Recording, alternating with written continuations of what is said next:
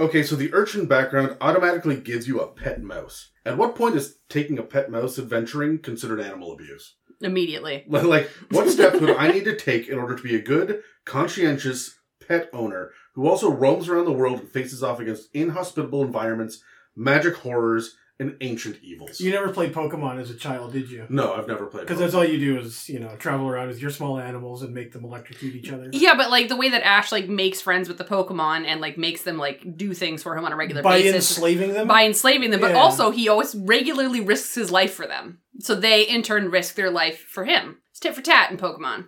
Sure, but I mean, how many, farmers or whatever, people, risk their lives for their house? It doesn't make that special. Like, it's special. Is their house sentient? It's special to them, right? Like, I mean, I guess not.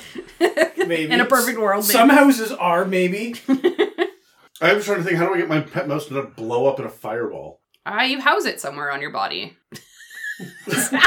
Well, I'm not Richard Gere, so fuck. I was told to be off color. I'm just kidding.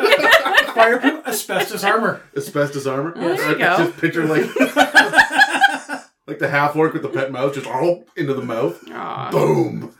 Oh, It's Lord. safer in there. Yeah. Ugh. No, I feel like if you're going to have a pet that, like, it's built into your character, you have a place that you carry it around in, you have the food that you feed it, like, it would have a routine, it would be something to role play around with. Like, Right, but in an area of effect damage spell, wouldn't it also hit the pet with, like, 2 hit points? Fireproof bag. Fireproof bag. Yeah, that's my answer. Fireproof bag of holding. Yeah.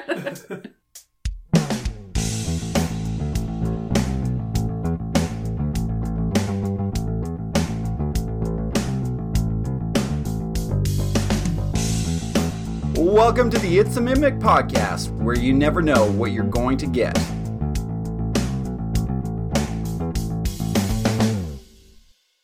Welcome to another It's a Mimic episode, where we continue our conversation on player options in Dungeons & Dragons 5th edition. I'm DM1. Good start! I'm Megan, and with me today are Dave, and this guy, Yep. Adam. And this episode is called Companions, Becoming Familiar with, Petting, or Mounting Your New Friend. Whoa. I can't say it with a straight face. Do you want me to do that whole thing over again? No, it's perfect the way it is. In this episode of the It's a Mimic podcast, this panel of Dungeon Masters is going to dig into the ins and outs of what it means to have an animal companion in 5th edition. What are the best ways to get a pet in-game? Which pets have the best options? And how much room should you set aside for the pet cemetery behind your guild house? Womp womp. Very creepy. The last time we talked about player options, we covered the rules for sidekicks from Tasha's Cauldron of Everything. It says right in that rule set that an animal can gain the sidekick ability, and it looks all around like that's the outright superior option. Unfortunately, you have to rely on your DM agreeing to that option, instead of just designing your character to include an animal companion of some sort. So a lot of players just don't get that option at all. But let's say you get a wolf sidekick, which is the most common option, I think. Would you rather get the boosts and bonuses to the skills and combat from the expert subclass, the straight combat bonuses from the warrior subclass, or the spells and magic from the spellcaster subclass when it comes to a wolf? Let's grab dice. I want to roll. 19. 7. I got a 3. I honestly, combat bonuses is just where I'm at. I think I would love to have a dire wolf that just fights everything. That is the answer for both of you, I assume. Yeah, if I've got a wolf, I'm not looking for it to be a skill thing. Honestly, that's what I want my character to be. I want it to be doing those things. You don't want the wolf that can do a history check? That's not what you're into. Could you imagine? Just a wolf with tiny spectacles, just like... We're getting very close to Scooby-Doo territory. Yeah. I like the idea of just like, I'm pretty sure that this castle was built 300 years ago and the wolf's just shaking his head in disappointment. Yeah. Straightens his tie. Actually, I'm an expert on the matter. Well, actually. No, we did an episode on sidekicks at one point, and I do remember talking about the spellcaster subclass and the things that you get, and it wasn't that great. No, it wasn't, well, I mean... In comparison, it was pretty lackluster. Well, it's supposed to be a half of a character, right? Like, it's better than an NPC, but it's not as good as a full character, right? But if I'm going to have a wolf, I want to fight. Oh, clearly. End of story. Clearly. Yeah. Yeah, I think that not being able to do a lot of the somatic components, or somatic components, and also where they're keeping their material components on their body to be able to like, bat guano, right? Like, they can't do so many spells, so it doesn't really line up well. I would love to make it have that. You just give it Mage's Hand so that every time it has to do a magical thing, the Mage's Hand appears and like that's there. I like the idea of it standing on its hind legs and like using its paws to like make a, like nobody can see you look like a like a 1982 marionette. It's like it reminds me of the end of like whatever. He was just doing Thriller, like or Buffy the Vampire Slayer at the end. It's like, well, like with dog arms, okay? Like come on. Oh my gosh! All right, well, we're gonna get into a little bit more. Before we do, let's cut to an ad. We've previously covered quite a bit in our discussion on player options in 5th edition. For all those episodes and more, you can follow or subscribe on Spotify, Apple Podcasts, YouTube, and dozens of other podcast apps. If you'd like to support us, you can donate through the website, check out our store, or join our Patreon and get access to other episodes and series. If you'd like to pay for some ad space on It's a Mimic, or just send a shout out to a friend, please reach out to us through our email and website that are listed in the show notes below. Don't forget to send us your mailbag questions. Back in December, we wiped the slate clean of all the old outstanding questions, and now it's time for some new ridiculousness to come from you, the listeners, to us, the podcasters. You can hop on the subreddit, hit us up on Facebook or Instagram, or send us an email at info@itsamimic.com. We'll answer everything you send us, so please feel free to let your creative juices flow. As for the rest of the week, our Patreon sees the campaign builder hit the road again, but instead of an escort mission, a caravan, or exploration, we're talking about city evacuations and some of the dynamic encounters that would be a part of such a harrowing experience. You can find a link to our Patreon in the show notes below. Now let's get back to the episode. So, I guess the very first thing to talk about when we're discussing animals and whatnot is mounts, because that's really the basic one when it comes to the idea of medieval fantasy adventuring is like you're on your fucking horse. But what does that mean? Because as much as we've had a couple of interesting mounts in our own games, we haven't really built a character around mounts, and we have avoided mounted combat most of the time, right? I think in like the last D&D campaign where I had a mount, I had it for the day and then it was gone forever. Yeah, well, and I never saw it again. You go down into a dungeon, you come back out, and you're like, hey, where are the mounts? She gone. Yeah. Let's talk for a second about, first of all, what can be mounted. Pause for effect for Megan, and... Yep. It's going to be a really hard time getting through this episode. So, the very first thing that you need to know is that it has to be a willing creature, right? So you can't just force any bear that you run across to be your mount. The mount has to be essentially tamed. It has to be one size larger than you, at least.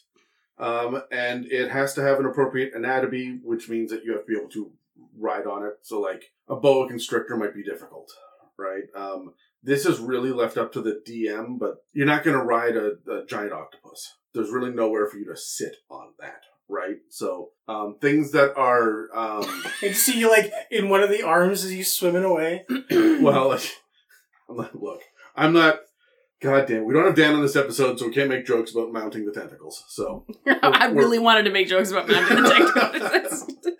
But, yeah, the idea here is that it's up to the DM's discretion a lot of the time when it comes to this, but you're looking for quadrupeds, or large creatures like goblins can use ogres as a mount. You know, they'll sit in like a little backpack saddle, or like up on a shoulder. Yeah. So a lot of people, when it comes to D&D, automatically think dragon as well. But that's a little problematic, so I'm going to get into that in a little bit. But why would you bother to get a mount in the first place? Well, you get the improved movement speed of the mount, which means you're actually going to get a penalty if you choose a giant tortoise. What a great time that would be. Yeah. You get a minor advantage with lances, because remember, if you use a lance without being mounted, you get disadvantage. It's called a lance. A lance. Hello. And there is some extra stuff that you'll get when you take the mounted combatant feat as well. But 2/3 of that is essentially just how to keep the mount alive in combat. So it's good if you're going for that flavor, but if you are not committed to being on the back of a horse for the majority of the campaign, if you're not going to be outside most of the time, it might not be worth it. Mm-hmm. The internet's screaming at me right now, but that's okay. When it comes to mounting a creature... Okay, I thought we were going to leave that one, my bad. Nice. Nope. So here are the rules. You can mount or dismount once during your move. So you can't... it's part of your movement. It's not part of an action or a bonus action. It doesn't take anything else. It is just part of your move. So it takes 50% of your movement speed to actually mount the creature. And you can't, jump from, get on one horse and then jump to another or anything like that. It's just that you get onto one or you dismount off of one. Also, the creature has to be within 5 feet of you. And you are unable to mount anything if your movement speed is 0. Because you can't have half of 0. Yep, that makes sense. When your stamina runs out, Yeah. So if your movement speed is 30 feet and the creature is 20 feet away, you don't have enough movement speed to get on it this turn. Yeah. Unless you use your dash action. That's fair. Okay. Now, you can forcibly get dismounted as well, instead of just, using part of your movement speed to get down off of the mount. There are a handful of things that can knock you down off of it. If an effect moves your mount against its will while you're on it, like a ship rocking or a thunder wave or something, you've got to succeed on a DC 10 dex save, or you fall off the mount, landing prone on a space within 5 feet. You don't take damage from that. It's not a 10-foot drop. So I feel like you probably should still, though. I feel like you should, but it's not rules as written, and it's only a DC 10 dex, so I feel like most people are going to be they're going to stay mounted. You're not a tuck and roll. Well, I'm thinking about the characters that are going to stay on top of, that are going to want to have a mount, and it's going to be things like fighters, rangers, paladins, barbarians, even, maybe the odd rogue, but there's not a whole lot of spellcasters, right? The monk isn't going to.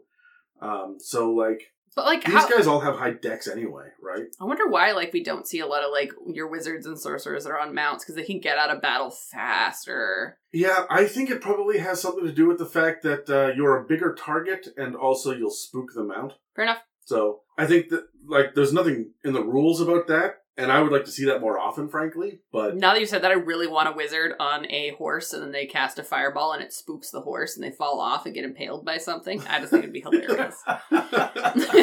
What a great series of events. Anyways, going on. If you're knocked prone while you are mounted, then you have to make the same saving throw. So if the horse gets knocked over, fair.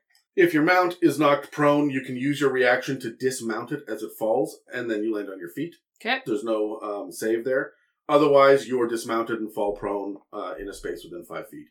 Which means if you've already used your reaction, you just land beside the horse. Mm-hmm. So there are 2 kinds of mounts. All creatures essentially will break down into 2 categories. One is, we're going to call it a controlled mount. And this controlled mount changes to match your initiative the moment that you mount it. It essentially uses your movement speed, or your movement portion of your turn, to do its movement instead. Your mount moves and you don't, and it can only take one of 3 actions. Dash, disengage, which allows it to avoid all opportunity attacks, or dodge. And I'm going to say this over and over and over again this episode. Make sure you announce that your animal is dodging if it's not doing anything else. Yeah. Because that's going to give it advantage on all sorts of shit, because your guys are squishy and will die. Mm-hmm. Besides the controlled mount is one that I'm going to call an independent mount. This retains its place in the initiative order. Bearing a rider on its back puts no restrictions on the actions that it can take, and it moves and acts the way that it wants. It might flee from combat. It could rush into attack. It can, eat a kobold in the middle of initiative, even if you're trying to keep the kobold alive. It can act against your wishes. You did not tame it. So think about you riding a dragon, right? Or you are on top of a warg. So one of the interesting questions that's brought up when you're in mounted combat, and something that doesn't really occur to most people until they actually are looking at the grid, is where can you hit when you're on the back of a horse? what's your range, right? And your range is still only 5 feet. Even though you should have advantage and people trying to hit you should have disadvantage, they're beside the horse because, you're swinging down and they're swinging up. Mm-hmm. That shit is not applied in 5th edition rules. Yeah. There's no modifiers that are added. There's no advantage or disadvantage. And it's not clear at all about what space you can reach from the top of a large creature. So you could, in theory, occupy one out of any 4 spaces. Or maybe you're straddling the middle of 2 spaces, or it's really up to your positioning and how you and the DM are going to figure this out. You should be clear about what this is like. You don't just get the automatic range that the mount gets. Mm-hmm. There are some ways to make your mount live a little bit longer. The best way, in my opinion, is the barding, and that is just buying armor. There are rules in the player's handbook. It's a little bit crunchy and a lot boring, but there are rules about it. So if you are going to get a mount and you're going to keep it for longer than a session, and you have access to gold, because this shit is not cheap, you're essentially buying super armor for it. So expect to pay a lot for it, but it's going to raise the AC. Again, always dodge. And if you really want to keep your mount alive, take that mounted combatant feat, because it's going to help you quite a bit. So on a turn, it can move, dodge, or disengage. You can dash, dodge, or disengage as its action. Okay. Right, so it can move. But it still has its movement. So you say, I'm dodging and I'm moving at the same time, or you can only claim dodge at the end? No, so what happens is it hits your initiative. Yeah. And instead of you moving, you and it use its movement. And you move together. Got you. Then you get your action and bonus action. It gets its action. And in theory, if it has a bonus action, it should be able to use it. Because if you have an action, you can use a bonus action. Fair enough. And there's no limitations on what bonus actions that a mount can use. Yeah. However, most of them won't have bonus actions. And you have to remember, too, that it's going to get a reaction just like you are, but its reaction is probably going to be used by dodge. Yeah.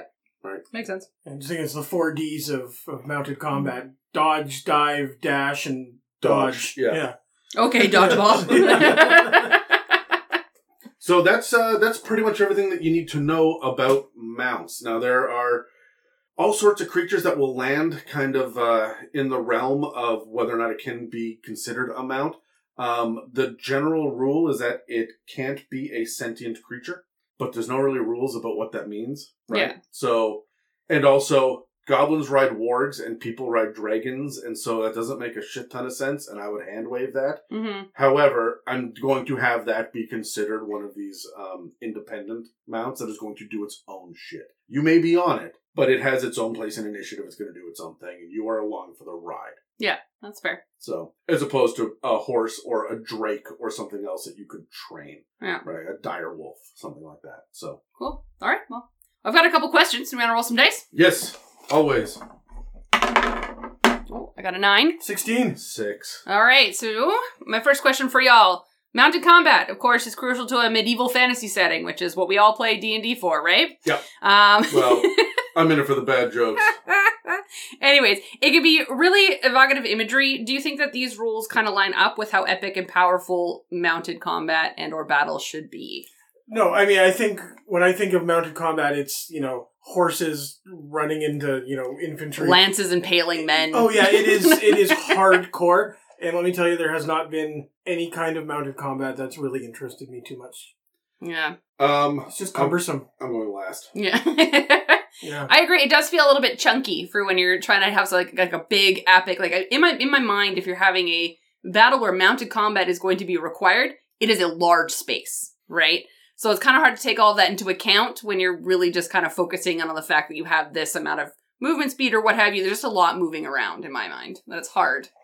I think that it's epic as it is in reality. Well, a dude on a horse fighting another dude on a horse is not as epic as you think. Like, in my head, when I watch a movie and I see that shit, it's always zoomed up real close. Mm-hmm. But if you zoom way out, it's just 2 guys on horseback trying to hit each other. Yeah. Right? And it's not as cool as you may immediately think.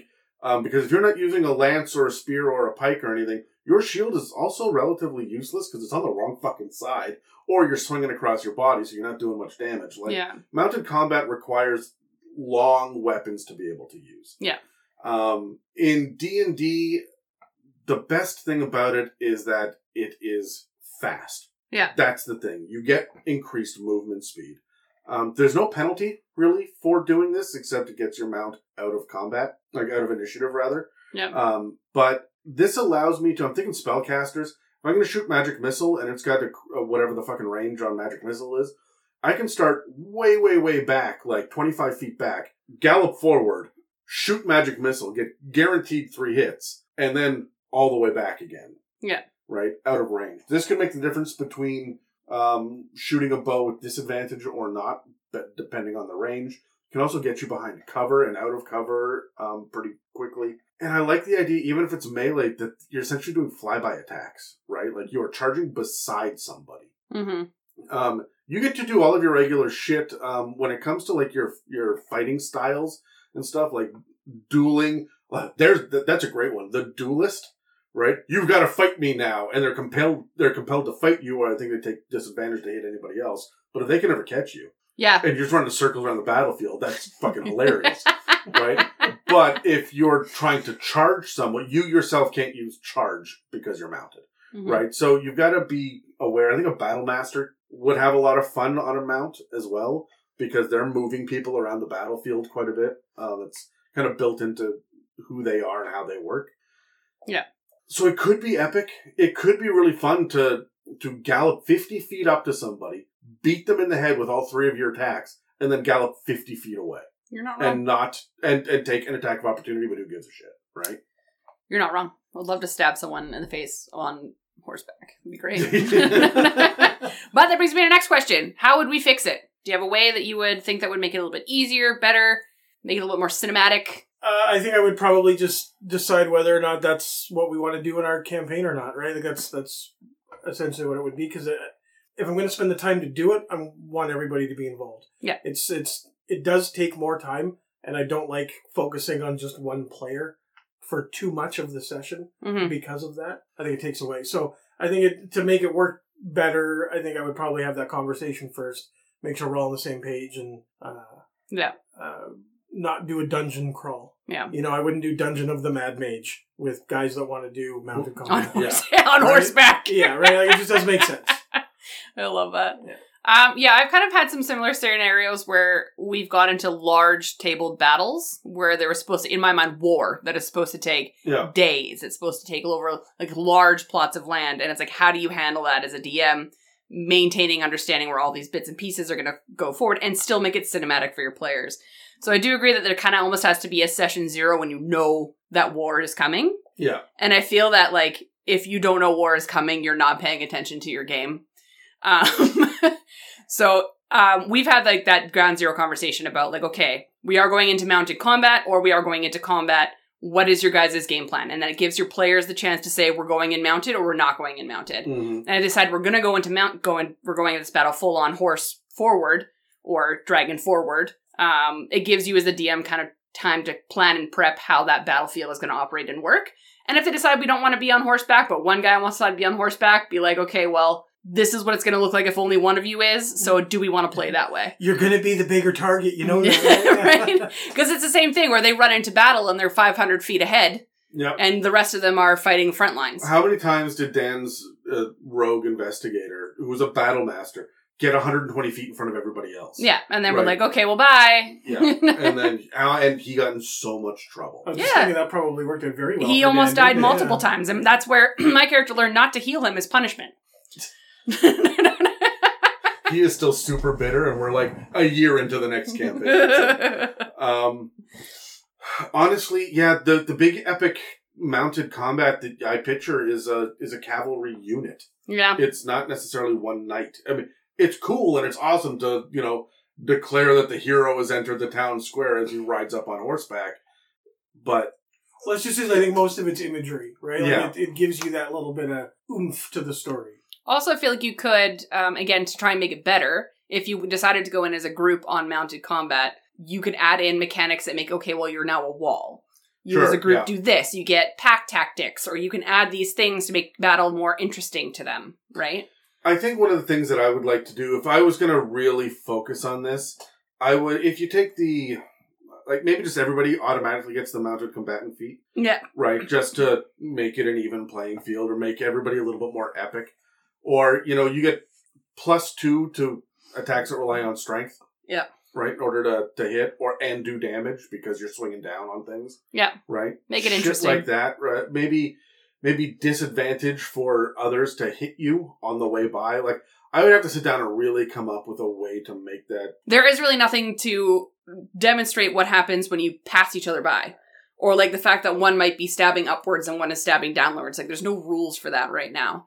So it does kind of feel unfair in a way that someone who is, like, stabbing upwards at a horse that's passing by has the same advantage of... Well, I will say this. If you, here's my tip for players, and something for DMs to think about as well.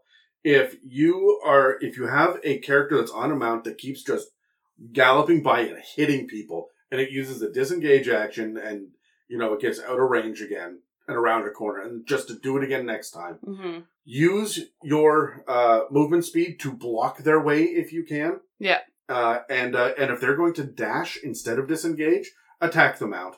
Always attack the mount. Yeah. Right? It has fewer hit points. And then someone will end up prone pretty quick as they get thrown off the mount. And someone will be sad that their favorite horse is dead. Yeah. So, no, but for players dealing with mounted combatants that are coming at them, attack the mount first. Also, a dead mount provides cover. Touche. I love that. Interesting. And I thought they smelled bad That's on what the I was thinking. outside. Yeah.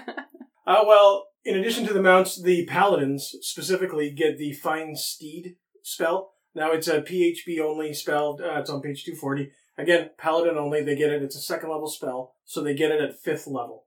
It is a conjuration spell. It has verbal and somatic components, which I really like because the idea of somatic components makes sense to me. Like, spellcasters, you think back, everybody you see that does spells is doing this.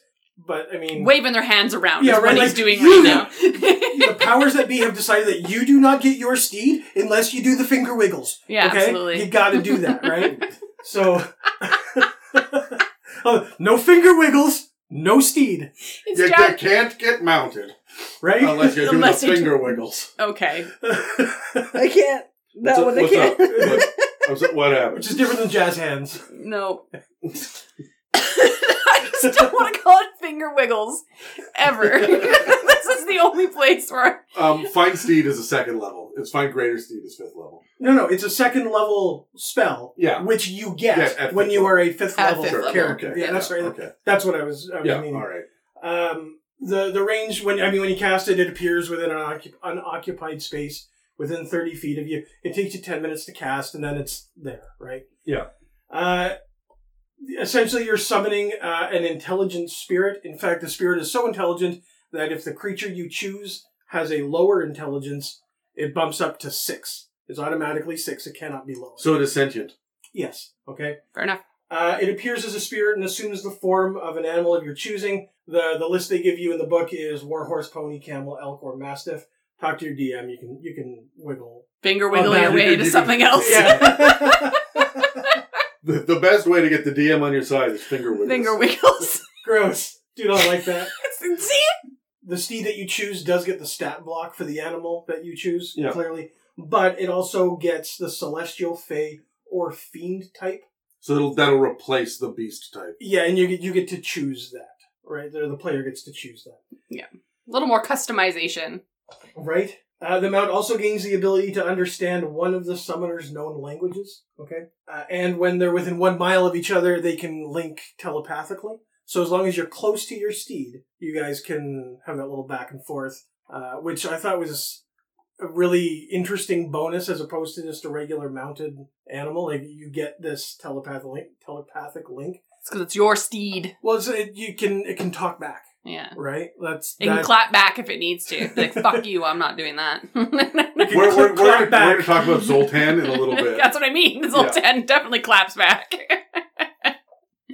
If you cast a spell that targets self, it can also target the steed as well. All right? But I think it's one of those, like, if you cast mage armor on yourself, then it goes to your steed as well. You don't have to cast it separately for the steed. It applies to both, as long as you are mounted. I was going to say, that would have to be applied if it was mounted. Yeah. You can dismiss the steed as an action that can just, disappear. If it drops to 0 hit points, it goes away. And when you summon it back again, it returns with full hit points. So if it dies in battle, battle's over, you spend your 10 minutes, cast the spell again, comes back ready to rock. Poor animals. Yeah. But you can only have one of them at a time. Yeah. Right? You can't just like, oh, I got this steed over here, I'm going to summon this one over here. Because the idea you're summoning a spirit, you will get that spirit again. It was my understanding that even if you choose a different form for it, it's still going to be that original spirit. Like it's same aura. Yeah, you're morphing it. You're not. Yeah, so like you do get this like long-term connection, and your spirit never really goes away. Fuck you! I'm tired of your back talk, camel. And then you dismiss it. Yeah, and then you get a horse. Ah, fuck! It's you again. Yeah. This is awkward for everybody involved. But yeah, that's pretty much it for the Find Steed spell. That's great. Well, what I'm going to do is I'm going to go through the different steeds that we can have, talk about a little bit of their awesomenesses, and what you get when you have them specifically. So to start, we'll start with the warhorse, which I find is the most common one. I don't know if you guys would agree, but I've seen warhorses all over the place. So they're a large beast with the ability to have a trampling charge, which is basically running full force forward at least 20 feet and will knock someone prone and cause damage. Good. Great. That's what they should do. Yeah. Keep in mind that they do have a 60-foot traveling speed, so we were talking about how you get their traveling speed. 60 feet for a warhorse, which is 120 feet with a dash. Yeah. That's significant. Pretty fucking quick. Yep. And then on top of that, they can, of course, attack with their hooves. It is a whopping +6 to hit with an average damage of 11. They're pretty hefty beasts. But they're not going to be able to attack, because the only thing they can do with, if they're a mount, the only thing they can do is dodge, dash, or disengage. If you were unmounted, would it be able to use an attack? Absolutely. That's when it's mounted, you can't. So, and that was the only thing, the only thing I couldn't really quite determine was, can it use the trampling charge when you are mounted on it? And how does that not cause you some damage? Well, what does it say in the trampling charge? Like, as part of its action, it can do this, or when you attack? Like, it depends on the actual, wording of it.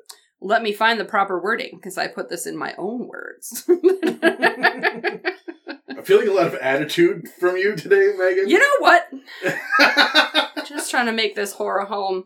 All right, so trampling charge. If the horse moves at least 20 feet straight forward, a creature that it hits with a hooves attack on the same turn. So it can't use it if it's mounted. So no, can't. So there you go. Figured it out. There you go. Cool. Well, then to add to that, you can also deck these horses out. We talked about it earlier with armor. So basically can increase its base AC. Its base AC is 11, but if you armor it out to its highest, you can actually get up to an AC of 18 if you throw some plate mail on it. That's solid. Yeah. That's all right. Do you think that a warhorse would be slowed down if you piled on plate armor and then a plate armored paladin? I think that it is built to withstand that weight. Yeah, Fair enough. That's why it's not a riding horse. It is a war horse. Yeah, when you think about the different animals that are listed here, they're all nearly beasts of burden. Like, they're strong animals. Yeah. Right? Okay. Well, yeah, I mean, that's why you get different horses. There's riding horses, there's war horses, pack horses. Yeah. They all have draft horses. They all have different strengths. I think the only horses that you actually get in 5th edition, statted out in, the base rule set, is riding horse, war horse, and, pony. Yeah. Maybe donkey or mule. I think mule is in there for sure. Yeah. So there are some, but you're not riding a mule. Although I would totally let a fat dwarf ride a mule. 100%. A burrow. Yeah. I love that. Awesome. Well, does it have a burrow speed? All right, Stop never it. mind. Yeah, moving on. End it. Yep. All right, well, let's talk about ponies.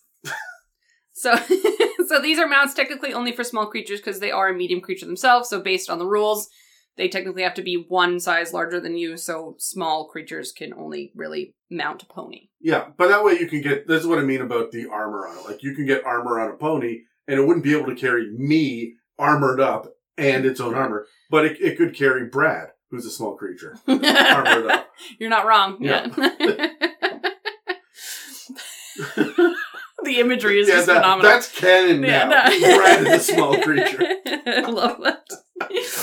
All right. They are, so as ponies, not Brad, ponies are slower than a warhorse, even though No, Brad is too I don't think Brad can run 60 feet around. Yeah. Well, a pony's 40. For science. Well, a pony has a 40-foot traveling speed, and they can attack with their hooves as well, but only with a +4 to hit with an average damage of 7. So they're just a little bit softer. Of course. Well, they're smaller, right? Right? And the next to them is the camel. So they're a little bit faster than your pony, but not quite as gallant as your warhorse with a 50-foot traveling speed, and instead of hooves, they bite. Clearly. They don't have a spit attack? That's what I said. I was thinking they need to have a ranged spit attack. I think that would make them better. I'm just glad Target is blinded. I'm just glad they don't hump. Stop. One hump or two. Yeah. Who's mounting who? Yeah, always two. Always it's two that humps. second one that you're really feeling. Yeah. Their bite is pretty hefty, though. It's a +5 to hit with an average of 2 damage. Ooh. Whopping 2 damage. Look, I'm not going to get a battle camel coming in to fucking fight my wars for I me. don't want a battle Not camel. with that attitude. Maybe a dire camel, but not a battle. All I can think of is the Mummy. You know, of the episode, like when they're running through the desert on like camelback, having like a battle on camelback. Like that was pretty epic. Hey, O'Connell! Looks like I got all the horses! You're on the wrong side of the river! Glad we all love that movie. Oh, absolutely, 100%. I love it. Alright, moving on to the elk. These are large beasts who can cause charge damage. Charge damage. They can charge, damn They it. can charge damage.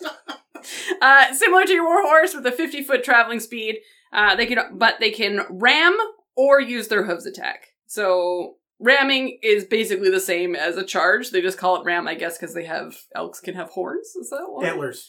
Antlers. Yes. They are not horns. Thanks, Dave. Yeah. Thanks, Hunter Dave. Yes. So can they ram? Is that a part of an attack action, or is that just? I'm gonna keep asking these questions. I guess, sorry, man. I'm just trying to think, like, when would a paladin be riding an elk into battle? Oaths of Ancients, paladin. That would make sense to me. Because Okay. they're all naturey and shit. All right, I was thinking, like, if you cross-classed with a druid at some point, but, you know, that's going to take you a while to... Well, there's also, like, nature domain clerics, right? Like, there are enough naturey... I feel like your barbarian might ride a great elk into battle, right? That'd be pretty cool. So the charge attack is exactly the same as is with the warhorse, that they have to do the run and then use the ram attack. And then that would cause them to be knocked prone, XYZ. So it is an attack action, technically. Okay. So you can't be mounted when this happens. Sure. Mount or ram. Yeah, you get one or the other, not both. Okay. And then last but not least is the Mastiff. Once again, only for small PCs because they are technically a medium creature. So same kind of thing as the, what was I saying? The pony. In my mind, I'm just like thinking that a pony and a Mastiff are the same size, and that to me is very strange, but also like okay in my brain. I mean, Mastiffs are quite large. And ponies are quite small. They can be, yeah. Yeah. So, they're kind of similar to the pony. They have a 40-foot traveling speed. They're the same size, so in my mind, they travel in the same speed. They do have a new added ability, though. They do have the keen smell and hearing, which gives them advantage on the perception checks if relying on hearing or smelling. In my mind, that fits because Mastiffs are hunters.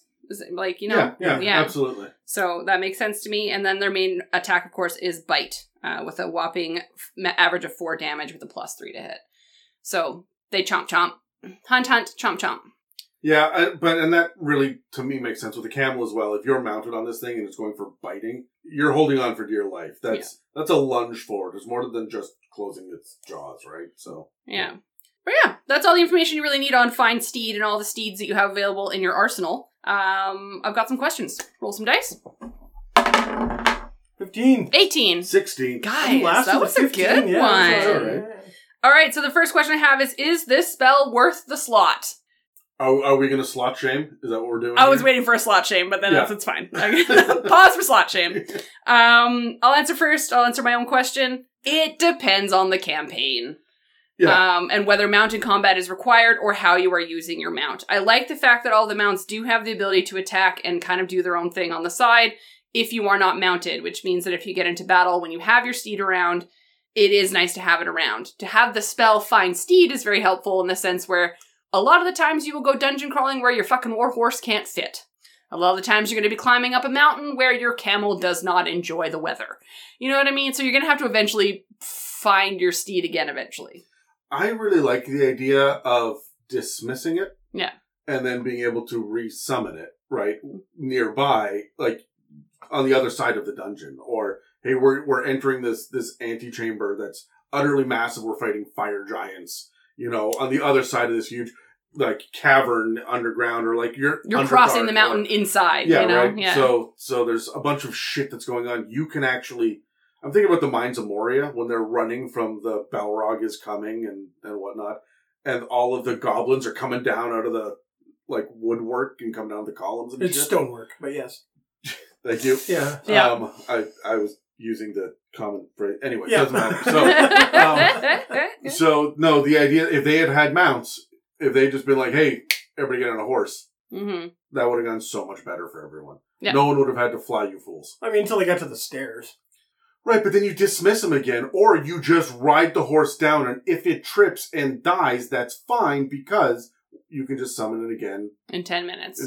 Down the road. So it's whatever, right? Sure. That's fine. Just die and resummon on a regular basis. That's Well, I've done that to familiars. yes. Hundreds and hundreds of times. Yeah. To the point where they get an attitude about it. That's true. A little bit of a complex. Yeah. What about you, Dave? Any opinions? Is it worth the slot? I think it absolutely is if it's not going to be your only second level spell. Yeah. Yeah? I don't think Right. you're taking this at 5th level. No, you're you're taking it like taking this at- 11th, right? Like, Yeah. Absolutely. Okay, fair enough. That makes a lot of sense. You want that for smites. Yeah. If you're a paladin, You be smiting. Yeah. Yeah, 100%. All right, well, which steed would you prefer? I will answer first. I will answer my own question. Yeah. Obviously, I enjoy the warhorse. Sure. I feel like that's just gallant, and that's something that I would enjoy. However, now after like going through all these and like finding new options, I do like the idea of the camel. But I would give it a spit action. Clearly. As a bonus action, you can spit into someone's eyes. I was also going to choose camel, and I would name it Jezebel. Oh! Why? Just because I think that's hilarious. Okay. And it probably doesn't get the spit action then. Oh. What about you, Dave? That took a second. Breeze right over that. Yeah, anyway, moving on. Myself, have always wanted a large dog. In fact, some sort of mastiff has always kind of been, like, on the want list. I would name him Chainsaw Murderface. I think it's a good name for a mastiff. Well, you did that to your pet lion. No, that one's just Murderface. Yeah, it was just murder. I was channeling a little bit there. Right. But honestly, if I was going to pick one, it would probably be a warhorse, just because it's good old reliable. Well, if Yeah. you're going to pick a mastiff, what small race would you play? Oh, I really had fun with the lizard folk from the... No, but you got to be small. Oh, are lizard folk not small? No. No? No. I thought they were a little tiny That's guys. kobolds. Yeah, right. Them. How dare you? Those things. Yeah, I don't know. I could see like a, little small goblin man riding a large mastiff. I just like the idea of a Harengon on a mastiff. I think that's fun, too. Mm, To battle! fair enough. Love it. So in addition to Find Steed, there's also Find Greater Steed, which is one of the Xanathar spells. It is, again, Paladin only. It is a 4th level Paladin spell, which means you get this at 13th level. Sure. Okay, as a Paladin, right?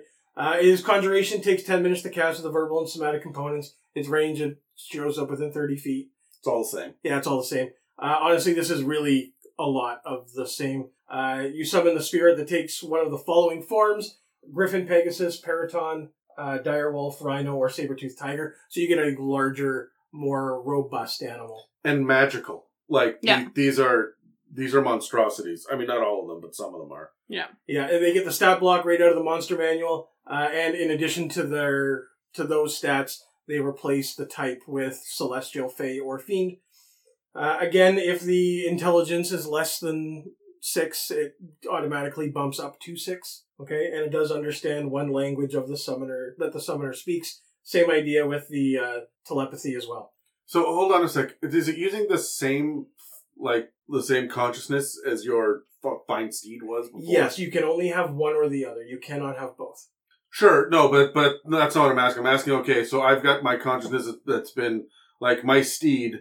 I'm going to call him Kevin. Steedvin. Steedvin. Steedvin? So Shit! So Steedvin has been a camel, or a warhorse for the entire campaign up until I hit level 13, and then I summon a greater steed. Is it still Steedvin? Greater Steedvin. Greater Steedvin. but it's still the same consciousness. Like now Steedvin is Steedvin the Great. Is a griffin, right? Yeah. Okay. I think that's kind of how we discussed it in general, is that would how it would always be, that it's the same consciousness, the same person, you're just giving it more abilities. I didn't get that from it when I was reading over them, but I don't think you couldn't do that. Like that's certainly. I feel like it's you leveled up to do this, so it's what what you are imbuing this spirit with, right? So it's the same spirit, right? Yeah. You're just making it strong, greater or regular. Yeah. In addition to all that, when you cast spells on yourself, again, same thing with the steed, works the exact same way. The only real difference that I found was when the greater steed disappears, anything it was carrying, it drops. But I think that may have just been an oversight when they originally printed the PHB as opposed to Xanathar's. Right? Like, it doesn't say when your steed, like if you have barding on it, it doesn't say that it drops it when it vanishes, right? But the greater steed specifically does drop it. If it's carrying and wearing? Carrying or wearing. Holy shit. Yeah. That's, dumb. That's a shitty loophole. thing. Yeah. I think that you gotta go... Again, I think that was just an oversight when they printed the I wonder if they steed. I wonder if they do. You know what? No, I have an argument why that makes sense, and it is because this is really unique barding that would go in this, so you'd spend a shit ton of money on it. Yeah. Keeping in mind, you're armoring a rhinoceros or a pegasus. These things have enough hit points. They've got a high enough AC. You're adding barding to it in the first place. Like, that barding might not even be worth it on a rhinoceros, right? Yeah. Because if you're going to limit its dex as an addition to its AC, like, with some of that barding you would. So, this thing isn't going to die all of the time, like a pony will. No, right? And when it does, you cast the spell again, 10 minutes later, it shows up with max hit points, right? And then you put the barding back on it, which, I mean... slows you down a little, but... Sure. The only time it would suck is if you did have a pack horse and it fell off the side of a cliff. Yeah. Right? Like, I feel like that's the only time it would really, really suck. Otherwise, there are ways around that loophole. Yeah, but by the time that you're level 13, you've got ways around getting that shit back, too, right? Yeah, that's true. So, like... one item at a time. Yeah. I got this. It's the dead pony, but you're just, like, picking this stuff out. Well, no, it vanishes. Yeah, like, it's a spirit, I just want the imagery, guys. Like, I just want it. It would be a dead Pegasus. I feel like it's just feathers and blood, but there's no corpse. Just like a poof of like feathers. Yeah. Well, it did specifically one say horseshoe. that it didn't remain. There were no remains when it dies.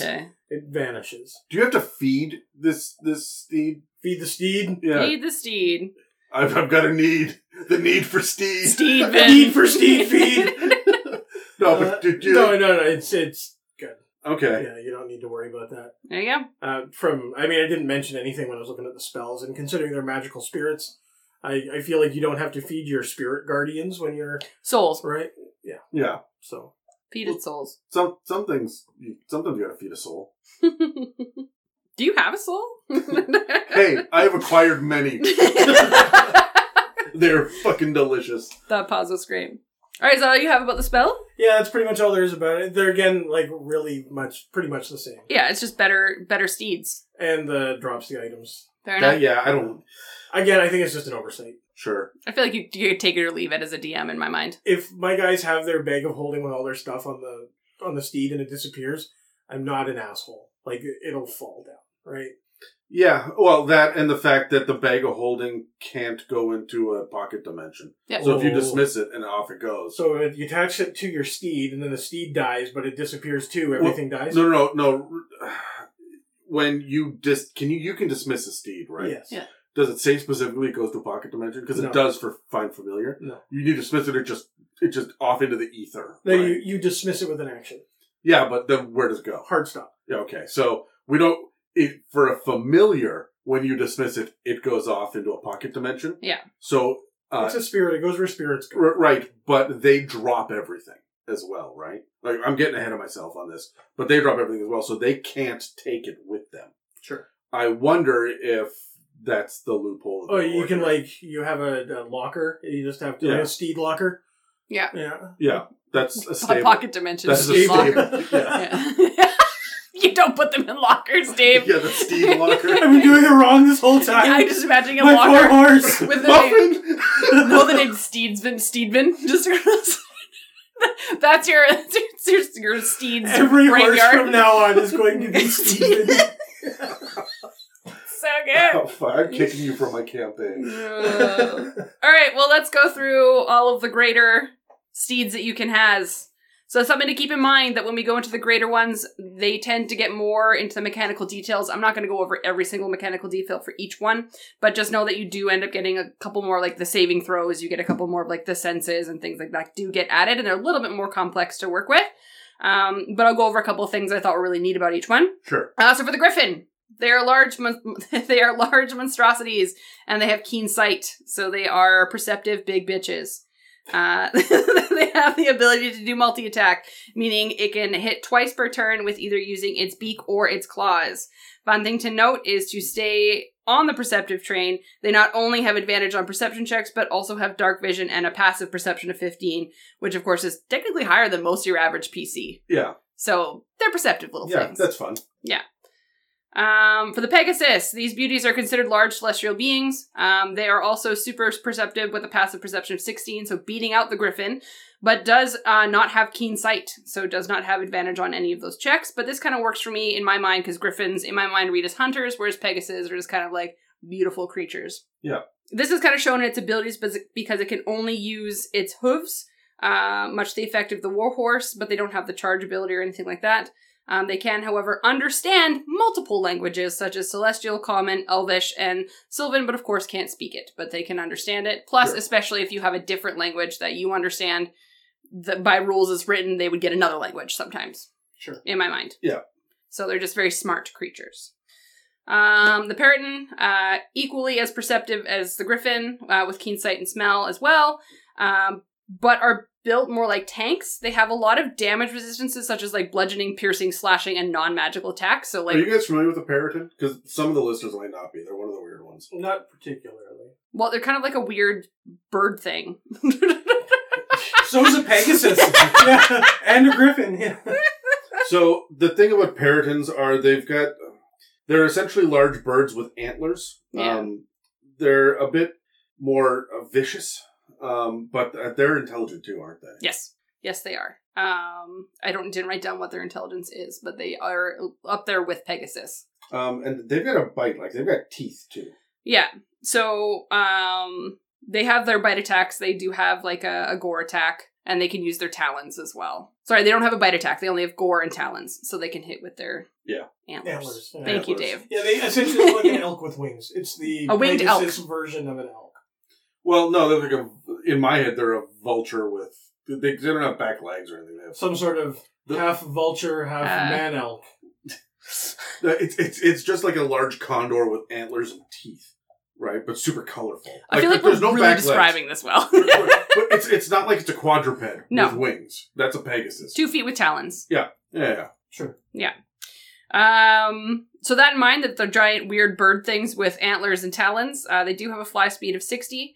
They also have the ability to do fly past people without provoking opportunity attacks, which is that flyby ability, which not all flying creatures have, but this one does. Which is great because when you're using it as a mount, you don't have to burn your action on the disengage. You can dash and get that disengage effect, which means your 60 feet is effectively 120 feet. Yipper!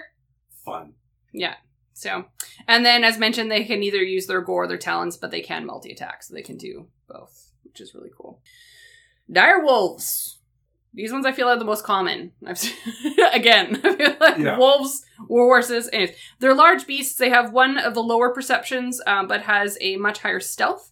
They do get keen hearing and smelling, which gives them that perception bonus. But technically it is only a 13, so it is lower than the others, but you do get the bonus and the advantage. They do use pack tactics, so this is one of the first ones that we see that actually has pack tactics, but only with other wolves, not with yourself and or other people. So it's like, yes, it has pack tactics, but how often do you think you're going to be running a steed with its pack? Good for a druid. Yeah. That can wild shape. Ooh, that's smart. I like that. That's cool. Also, I feel like you're going to be able to take paladin only spell. I mean, yeah, you cross class, but yeah. There's ways to get it, but you're going real hard to get a druid with a decent enough wild shape that it's going to be, because you get this at level 13, right? So 7 levels of druid, like, this is a rough multi-class to get there. To just be able to get pack tactics. with right? your like, dire wolf. Yeah. That one time that it's going to happen. I feel... If you are level 13 and your wolf is frontline in combat and, like, getting up in there, it's probably not going to last long. Yeah. That's true, but dire wolves have some power behind them, don't they?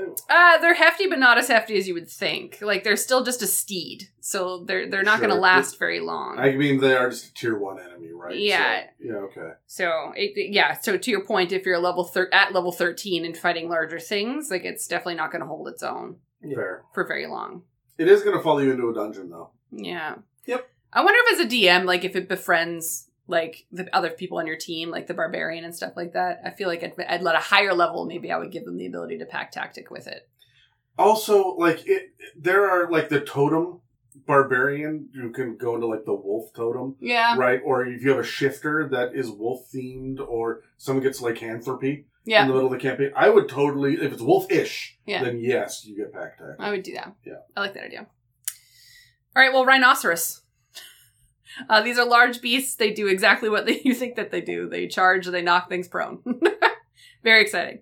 Otherwise, they can attack close range with gore attack, which, again, this is a horn, though, not an antler. This is the only really horny one that we've had so far. Fair. I wouldn't say that, but yeah.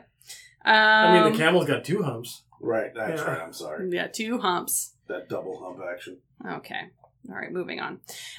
Their attack is actually pretty hefty. It is a +7 to hit with an average damage of 14. So it's one of the actual heftier hits that these better steeds have. Also, it's not very perceptive, but it is built like a tank, but nothing much else. So it does have some of this, like, it will last a little bit longer, but it definitely will not hold its own for too long, and it's not very smart. Also, this is going to be the one that if you need to... Well, how dumb is it? I would have to look that up, Adam. Okay. Well, intelligence would be at least 6. Well, that was kind of the point I was about to make, is it's smart enough. But, like, this one is also really going to double as a beast of burden as well. Like, if you're playing with encumbrance rules, I'm going to pick a rhinoceros to be able to pull the wagon by itself, right? Let me just bring you along. Its intelligence is a -4. So a 2. Okay, well, but a minimum 6. Yeah. So. Yeah. But yeah. So, not very smart. It's its dump stat. Aww. All right, saber-tooth tiger. All I can think of is I really want to, like, have a morphin time with all these animals. Oh, Jesus. Anyways, so these are last but not least. These beasts are also kind of built like hunting killers. They have a perception of 13, but with the added bonus of keen smell. They can pounce if you move up to 20 feet. Same kind of thing as the charge, but it is a pounce instead, which can knock folks prone. Used in the same way, though. They do have to use an attack action to be able to do it at the end. But they can bite or use their claws.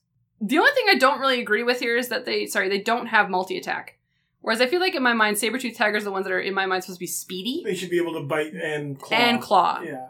That's the only one that I don't really agree with. Or 2 claw, or something like that. Yeah. Or like a swipe, you know? Yeah, if Ice Age taught me anything, it's that these guys they should be able to attack quickly. Yeah, I've watched enough childhood movies to know that these things are supposed to be very fast. Yeah. So there's one thing you can rely on for, its scientific accuracy. It's the Ice Age movies. It's Pixar. Yeah. Don't you argue with Dennis Leary. Sorry, it's DreamWorks. I don't know That guy's what it an is. asshole. I get it. Mylanta. All right, I've got questions. All right, let's roll. Roll your dice. 9. 11. 4. All right. You're first, Adam. Yay. Is the spell worth the slot? At this point, yes. Yeah. Again, it's not worth your first 4th level slot. But yes, if you are relying on a steed anyway, I would dig into this. Yeah. So, I'm not sure that I'm going after it for a multi-class. Mm-hmm. But it's definitely something that I'm going to be picking up for tier 4. Yeah. Is it because I feel like by the time I hit tier 2 and 3, if I'm that interested in mounted combat, I've got something already, and I'm not sure I would waste the spell slot on now this. I can fly. Yeah, but maybe you could before. Now I can fly. There's not a whole lot of flying paladins. Speak for yourself. I guess. The last thing that we saw your paladin do was fall to her death. She did not fly. I guess, but I feel like there's something else you could use prior to this. If you're not going to take it as your first 4th level spell, when are you going to take it? And at that point, do you have something better already? Because what are the major differences between Steed and Greater Steed? I feel like if you're going to be mounted, you're going to have Fine Steed. But if you're not going to waste 2 of your spells, your known spells, on Steed and Greater Steed. Can you not swap out Fine Steed? I'm not super familiar with. So with paladins, technically, you can re-roll your spells. Okay, yeah. So you can choose. So you're not okay. Fair enough. It's not like we're saying is it worth the slot, but it's kind of like you could switch it out eventually if you want to, which is sure. Yeah. Then maybe sometimes if the situation calls for it. Look, if I'm climbing mountains, if we're going to get onto an airship, if I'm like, yes, I'm going to do this because I want the flying. Yeah. The flying is huge. I don't think I'm ever taking a saber-toothed tiger or a direwolf. No. I mean, direwolves are classic, but I'm not going to. The rhino is flavorful and interesting, but no, I want the flying speed. Yes, it is worth it to be smiting from the air. That's pretty dope. And I know that smiting is melee weapons, but swooping down to smite to then take off against the Peryton. Yeah. That's pretty fucking powerful. Yeah. Your DM now needs to rethink everything outdoors. Yeah. Which brings me to my next question. What steed would you prefer out of the graders? The Peryton. I know. That's the this right is where answer. we're going. Yeah. So. I mean, I kind of like the idea of the rhinoceros just because I grew up watching Ace Ventura. And it brings back all sorts of imagery that has stuck with me. Warm! Yes. Yeah. Yes. Yeah. But yeah, no, probably the Peryton. It just seems the most rounded. Yeah, it's going to be the most useful, especially in combat. The rhino's flavorful. There's a lot of good flavor in a lot of these as well. Yeah. And I would gift as a DM, here's your griffin mount, and not make somebody waste a spell slot on getting a griffin. Yeah. But Perytons are so powerful. Fair. There should be a cost for that. Well, I like the Pegasus, and the reason why I enjoyed that is because I like the idea that you just have this beautiful horse following you around that has fucking wings, and 1, it's going to draw attention, which I think is hilarious because your team is not going to think about that. And 2, it understands multiple languages. It might understand languages you don't understand, which I think is amazing because you could walk up and somebody would be having a conversation and then you'd be like, my horse understands this, but I don't understand this. But then you have the psychic link. Horse translate. Horse. Pegasi. Tell me what is happening. But that's why I would kind of want it. But I kind of enjoy that idea. That it... Steedman! Steedman? Steedman! You're going into a town where you don't know if you understand the language. Let's walk through it with a fucking Pegasus. Yeah. You know? So Pegasus is a celestial already, so you don't have to change what it is, right? So I think it makes... But you could. You could if you'd like. You could have a fiendish one, Yeah. right? Or a fae one. All that makes sense, but... Well, because you get to choose whether it's fae, celestial, when you actually... Yeah. Correct. Yeah. But I like the idea of an ASMR choosing a Pegasus, or a tiefling choosing a black Pegasus, It's got steam coming out of its nostrils. Yeah, it's not quite a nightmare, but it's thematically the same kind of thing. Yeah. I think that's really flavorful in a way that a Peryton isn't. Yeah. Well, it's kind of how we discussed with paladins, that sometimes if you don't want to do radiant damage and you're an evil paladin, just switch it to necrotic. Yeah, right? that doesn't hurt things too badly. I mean, it sucks for your undead campaign, but yeah. But yeah. Themes. Mm-hmm. Okay, so I mentioned Find Familiar before. Yeah. And Find Familiar is... I have a love-hate relationship with this fucking spell, and you can all blame Dan for it. We often do blame Dan for most things. So this is a first-level conjuration, but you can use it as a ritual. And remember, ritual just means you add 10 minutes to the casting time. Mm-hmm. Or sorry, you add an hour to the casting time. Yeah. All right? So the casting time... No, wait. I'm sorry. I lied. You add 10 minutes to the casting time. So if it normally would take 1 action to cast, it takes 10 minutes and 6 seconds. Okay. If it normally takes an hour, it takes an hour and 10 minutes. Fair. All right? So the range is 10 feet, which is a little bit funky and weird, but I'll get into that in a minute. Yeah. And it has verbal, somatic, and material components. The material components include charcoal, incense, and herbs that must be consumed by fire in a brass brazier. So I thought you were about to say brazier, and I was like, not. No, love a good brass brazier. Yeah. Sorry. Leaving that one alone. The hot guy walks in a room, you just hear dink. Literally dink. Yeah. So the duration for this is instantaneous, and the idea here is that you sit down for an hour and you cast this. Uses the first level spell slot, or it doesn't if you cast it as a ritual. Mm-hmm. Now, your familiar will then pop up. There's a long list of animals that it could be. We'll get into that in a minute, but it pops up within 10 feet of you. And again, it's a celestial, fey, or fiend, even though it's on the list of beasts, essentially. There's not a whole lot on there that's not a beast. Yep. And you can talk to your DM. It says right in the rules, you can talk to your DM about choosing a different kind of animal, and why would you not? There are lots of opportunities. There's lots so of many. options. Yeah. The idea here is that it obeys you. It has its own initiative, but it cannot attack. Hard stop. Mm-hmm. So all of the cool, neat attacks that are available are not a factor for your familiar. They're fairly peaceable, with an exception. So when the familiar drops to 0 hit points, it disappears, leaving behind no physical form. It's the same thing that we talked about with the steed. You can use an action to temporarily dismiss it. This time it does say to a pocket dimension, or alternatively, you can just dismiss them forever. Like, it doesn't matter. Oh, that's sad. You dismiss it to a pocket dimension, and then you die, and then it's just forever stuck In a pocket dimension somewhere? dimension? Yep. That's sad.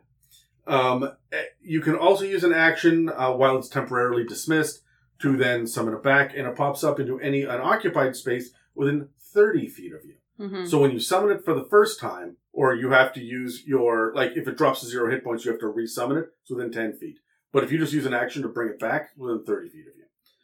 Whenever it drops to 0 hit points, it disappears into the pocket dimension. And it does leave behind everything it was carrying or wearing.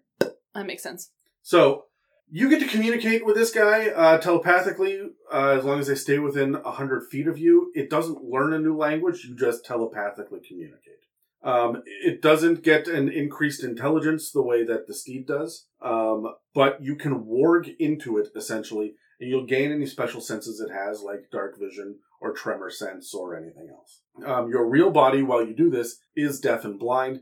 They've got a pretty good example of this in Game of Thrones. Yeah. You can't have more than a single familiar, and when you want to swap up the animal, you don't change the familiar, you just morph it, the same way that you did with the steed, right? Yeah. Now, I want to read this out loud because this is a little mechanical. When you cast a spell with a range of touch, your familiar can deliver the spell as if it had cast the spell itself. Your familiar must be within 100 feet of you, and it must use its reaction to deliver the spell when you cast it. So, if I am casting something that relies on touch, it can do it instead, but it immediately uses its reaction up. It requires an attack roll, or if it requires an attack roll, you use the character's attack modifier to hit, not the familiar's. So that's a way to get around it can't technically attack in battle. Yes, but it's spells only, so this isn't going to work. It acts as a conduit, basically. Yeah. Yeah. If you are multi-classing, you could do this with... Do smites count? Well, no. I don't think it would, because there's not a lot of ranged smites. No, but you're right. So it would be, that's right, it's touch only, right? Yeah. So it would be, I would have to look up the list, but there's some healing stuff that you can give. Things like, is guidance? I don't think guidance is touch. Guidance is a cantrip, isn't it? So would that count? Yeah. Cantrips. Spells? Yeah. Yeah, I would let it. Yeah. But you couldn't use your smite through it. No, because that... You would be up close anyways. And that will have a range of 5 feet, right? Yeah. Now you have me confused and I need to look into it because I do not memorize spells because I never use them because I am a forever DM. True. What are you trying to look up? Spells. Okay. But what kind of spells? What spell? All of them. Okay, well we don't have time for that. Good sir. I'm kind of hungry. Water break. So touch spells, for example, are I just grabbed some on a list that I found online. So Arcane Lock, which I wouldn't necessarily do. Awaken, if you wanted to awaken something, your familiar could do it. Yeah. Bark Skin would be helpful. Beast Sense, Bestow Curse. Ooh, you can curse people. Ooh, curse people from a distance. That's fun. Clone Contagion, Continual Flame, Create Homunculus. There's one here called Create Magen from Rime of the Frost Maiden. And I thought it said Create Megan. And I'm like, that's terrifying. Am I just a sentient spell? Spell? Yeah. But it is stuff like Cure Wounds and... oh yeah, it'd be very handy to heal on the battlefield if you're far away. Yeah. Fly is another one. Yeah. Right, so there are some things. Freedom of movement. There's going to be some interesting ones that you can use here. Yeah, and the best part is like a lot of the healing spells that are the best are the touch ones. Finger wiggles. Finger wiggles. So like I think that's also a good way to get a better heal out to your party instead of using your 1d4 healing word, you know what I mean? Mm-hmm. So yeah, Lesser Restoration is another one. Jump, invisibility. This is a lot of battlefield fuckery a lot of time. Although Resurrection and Revivify are going to be very useful for your familiar to get over there and do it. Oh man, yeah, that's true. Right, especially if they've got a better movement speed than you, and you're up against like the clock with Revivify, for example. Absolutely. You have 1 minute, so I love that. Spare the Dying. Yep. Right, these are useful to do. So, very neat. Now, unfortunately, only wizards, arcane tricksters, and eldritch knights get access to this. However, almost every bard will get the opportunity to pick this up if they want. I know that with. How did Dan get it? Oh, he took the Ritual Caster feat. Yes. Right. So, because he was playing an Inquisitive rogue. Yeah. Right. So, like, there are other ways to get it. You can get access to all sorts of spells, but traditionally speaking, it's on the wizard spell list. So it's whoever has access to the wizard spell list. Yeah. And that's it for the Find Familiar spell. Amazing. Yeah. Well, I'm going to take us through a list of familiars. Sure. I'm not going to go through every single one individually. You can familiarize yourself with it at home. There are so many. And as we said, there are so many options otherwise. Just talk to your DM about what you kind of want as your familiar. Because they don't do a lot of extra since they can't attack. So why get super attached to one, in my opinion? We'll go through this in themes. My first theme is water familiars. So we've got crabs, octopi, frogs. I'm sorry, we have what? Crabs! We got crabs. We got crabs. You heard it here first. Yarr. Octopi, frogs, fish, and seahorses. So the main thing I want you guys to keep in mind when you use a aquatic familiar is that some of them require water to breathe, such as your fish, your seahorse, and your octopi. Your amphibious creatures like your frogs and your crabs that are not amphibious, but they can breathe air. Yeah. So something to keep in mind. Like, I know we had a familiar in our party once where it floated around in someone's eyeball. Yeah, it was a really tiny octopus, like really, really tiny, size of like half your thumb. Exactly, right? And, so yeah, it was it's really like the cute. ones in the jar in the other room. Yeah. Yeah. And I have octopi, little pickled octopi here. Oh. But no, there was a player who was playing a water genasi, and I said that, yes, your eyeballs can just be like globes of water for theme. Yeah. And then he kept his little tiny octopus familiar inside his eyeball. And it would come out and wiggle around sometimes and go back in. Yeah. No, only the bladder. It can only survive in the bladder. Yeah. Yeah. Well, you need salt water, right? Right. Yeah. But that was the only one so the octopus actually can hold breath. So it can be out and hold its breath and then go back in. Yeah. Whereas like the fish and the seahorse cannot. They basically only breathe water and they can't hold their breath. They're too stupid. Total sidebar. That octopus's name was Steven. Oh yeah, it was. Yeah. Oh, I love that. Fine, Steedman. But other than that, there's not too much interesting about them. There are little quips about them, like the octopus. It can like use ink if it gets scared, whole 9 yards, that kind of stuff. But since they can't really attack, there's not much going on with them. I like the idea of the quippers, like if you were to have a fish, because if you do end up getting to attack, it's like a little bite that's a whopping 1 damage. Yeah, Super Magikarp cute. use splash. Right? But remember, familiars can't attack. I know, but I just thought that was, like it just like bites for 1 damage for shits and giggles. Incidentally, I hate they can't attack. They should always be able to attack for 1 damage. I mean, because it's the same thing, like crabs, they technically can use their pinchers, in my mind. So if they're going to be attacked by something, I feel like they would pinch. Yeah. Or like hit with their claw, like bludgeoning damage, to like punch you with their claw, you know? Well, it's not a mantis shrimp. But What was that? now I'm just like, I want a mantis shrimp. Right?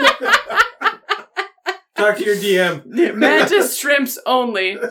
Alright, let's move on to flying. Oh god, I want a mantis prawn. Mantis prawn. It's just a little bit bigger. That's what she said. Like your mantis shrimp is not big enough, is what she implied. Yeah. Get a better mantis shrimp. That's why it's not anyways. called a wool mantis shrimp. Stop it. Yeah, we're stopping that there. For flying, we have bats, hawks, owls, and ravens. So these are all technically considered tiny. Even though in my mind, a raven is technically larger than what a bat would be. Even a hawk is pretty large. Yeah. But like hawks and owls specifically are labeled as tiny beasts. But I guess if you like put them in like they're like You have to think about what they're in comparison to when their wings are down. It's about, because remember, a human being is not 5 feet wide in all 4 directions. Like it's Some of them are. Wow. No, but it's about the sphere of influence that they would have. Yeah. So when a raven has landed on the ground, how far can they attack? What can they hit? And it's a tiny Their square, distance, right? Yeah. So, but some cool things about having a flying creature. Obviously, they have flying speeds. They can move a little bit faster. Those things are really cool. A lot of them are very perceptive. Of course, like your hawk, your raven, and your owl are all super perceptive. Most of them have keen sight. And again, I know they can't attack, but all of them have talons. Yep. So if you're going to be a gracious DM and something occurs, I feel like they can. I think they can pick shit up too. Every one of them could like get over to the table, pick up the wand, and fly it back to you. Fuck yeah, Absolutely. So one time I had to save a falcon. Now I know it's not a hawk, but like they're similar in size. They are terrifying. You're talking about in real life. Yeah, in real life it was stuck on our deck under a chair and I had to like free it and stuff. So my friend upstairs comes Did you have a big deck? It was long. Did you shave And the bushes skinny? to make it look bigger? Maybe. Fuck, they're onto us, guys. But no, you're right. Like they do have these large claws that are like they're Talons. Yeah, talons. Yeah. But I mean, they do pick up well. Like they should be able to. Yeah, they're built to like pick shit up and carry it. I mean, right? they were like pigeons, for fuck's sakes. Were built to carry messages. Honestly, you know? depending on the creature, like a hawk should be able to swoop in, grab And something, fish for you. and Yeah. fly up and drop it. Right? Yeah. Yeah. Anyways, all little things that you as a DM can talk about with your table about what they can and cannot do. And again, in the moment, like if the bird is in distress and something has captured it, I feel like it's gonna slash out with its talons at some point, right? Or its Take these things into mind. pointy beak. Oh too, yeah, like nom. Absolutely. The only other thing that's really cool about them to add is that the raven does have the ability to mimic. They have a little bit of mimicry. That's the name of the show. It's a raven. Wait. Wait, that's so raven. The basic all that means is it can mimic simple sounds, and that's to keep in mind. Like it can mimic a baby crying. It can mimic like simple sounds. Dan's pet raven in the last, or pet Familiar raven in the last campaign. His favorite thing to mimic was a hefty sigh. Yeah. He was so disappointed in everything that Dan's character did. Okay, funny story. One time I was living in a place, roommate had a bird, Charlie, and the bird was a cockatiel or something. Sure. And the bird could mimic noises, and the roommate smoked a lot of pot, so occasionally the bird could make the Oh my god! of the lighter in the bong. No! Oh, yeah, it was Yeah. incredible. Charlie was a great bird. Yeah. A little soft in the head, but a great bird. That is amazing. Love Charlie. That's Yeah. awesome. He would also love spin that. in circles, or fly in circles around the roof. He would spin a sock above your head. Not sure how we figured that out, but without fail. Every time you'd spin a sock, he'd take to flight. That's so good. Yeah, I great love bird. that. Yeah. Amazing. Speaking of birds, reptiles. Of course, yeah. We have lizards and poisonous snakes. Again, it sucks that they can't attack because that's really the only thing thematically that's added to them is the fact that, like, technically with a poisonous snake, it should be able to bite and poison someone. If you can't attack with a poisonous snake, is that Is just there, a snake? or do you really have a poisonous snake? Yeah, it's you know what I just a mean? snake. But like a thing I thought about, like if you were to have a poisonous snake, was snake Poisonous snake. harvesting its venom and using it for poisons was the only thing I think of that like would make it useful if you weren't able to attack with it. Nobody look at me. I'm gonna go do a Milk ritual. Harvest my snake. venom. Yeah, I'm gonna go milk my snake. Don't look at me. What are you doing on your short rest? Well, I'll end by smoking a cigarette. Sounds great for me.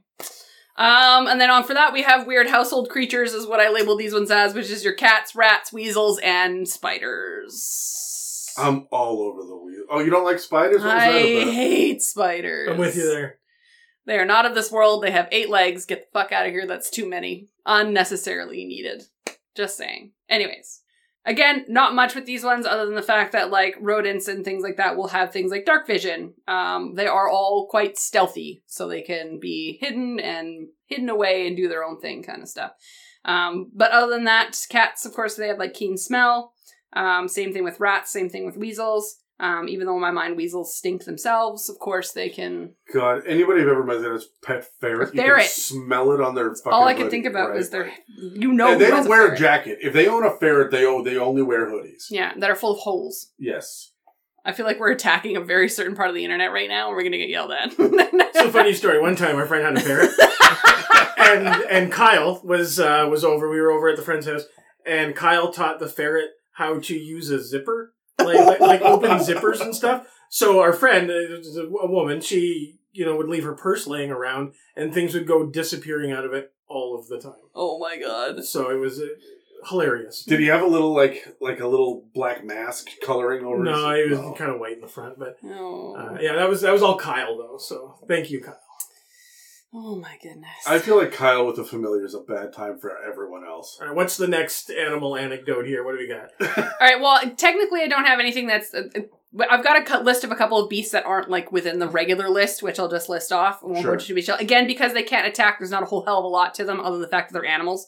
So for more beasts, we have fox, hare, flying monkey, and the Elmira, which is basically a unicorn bunny. Yeah. Okay. Yeah. These ones are all technically beasts. They meet the requirements for being a familiar, but they were published in later books. Exactly. Right.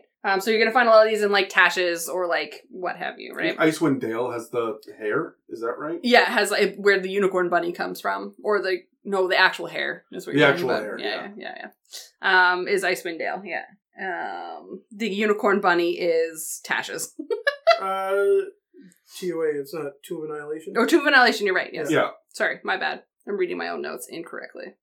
Otherwise, for standard familiars, like, if we're thinking warlocks, or thinking 4 warlocks, you've got your imps, your pseudo-dragons, your quasits, and your sprites.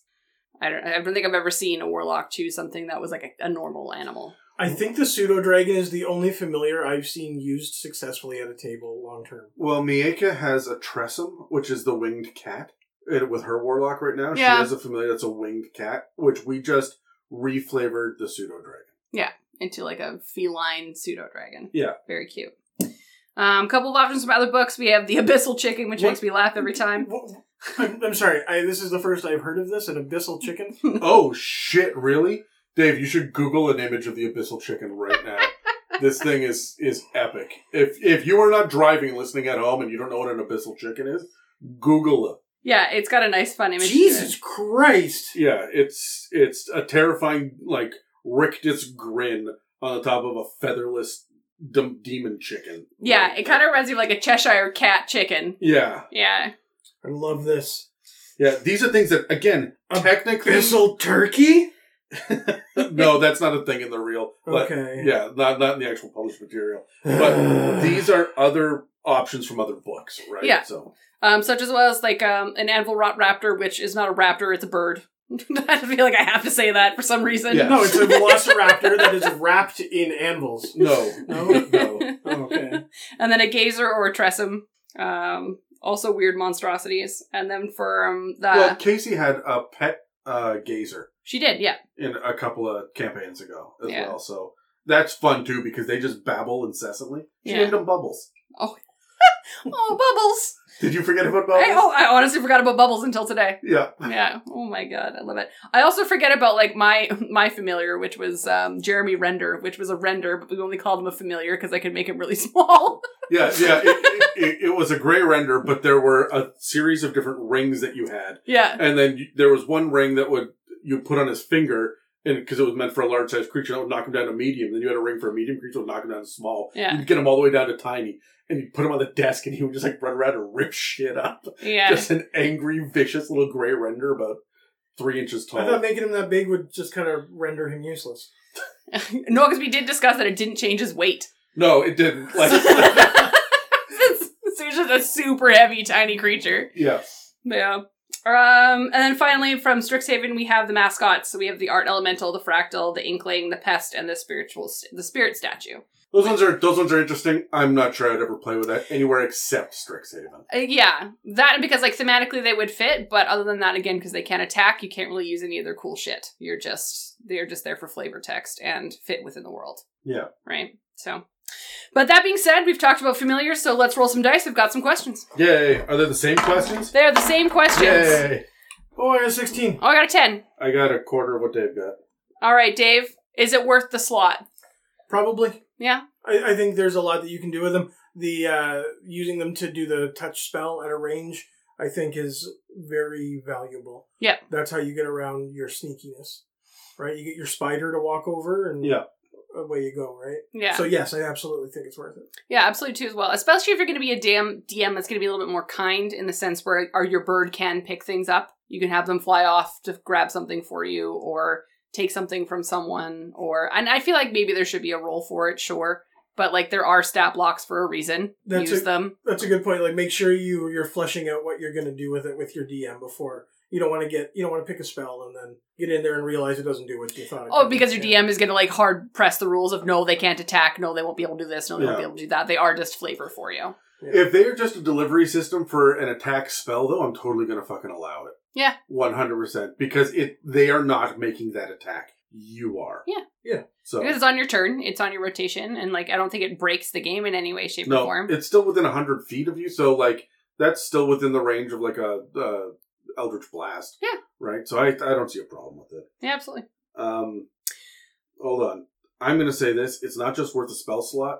It's worth taking regardless, just because you get to cast it as a ritual and not burn a spell slot. And it's a fun flavor text just to have. Although you can't do it on a short rest. Yeah. Because it takes an hour and 10 minutes. Mm. Otherwise it's 10 minutes. But you have to take a break anyway. And most people will say, well, can we get a short rest in? Mm-hmm. Sure. And I can't think of a whole lot of instances myself where I, as a DM, have said, you guys have 60 minutes, but you don't have 70. Right. Right. You're leaving right at 2 p.m. Yeah.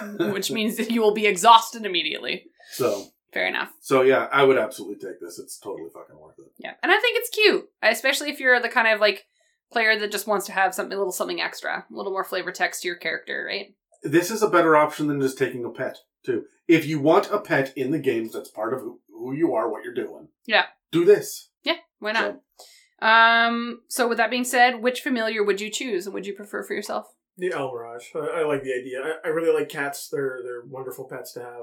I thought you were going to go Abyssal Chicken now that you've seen one. No, I don't want that around. No? This is too much. Do you mean the chaos. Tressum? The Almirage is the unicorn bunny. Oh, yeah. Sorry, I do mean the Tressum. Tressum, yeah. You don't want a unicorn bunny? We had pet rabbits. They're not as fun as you may think. That's true. They're hard to play with. Yeah. They're kind of bitey. I guess. Yeah. Megan, which one would you choose? See, the sad part is I would choose a raven, but I have so many bad experiences already with Dan and choosing a raven at one point. Just for the mimicry part and the idea, again, that a bird can fly and it can grab things. And so thematically, I would choose a raven if I was to choose a bird.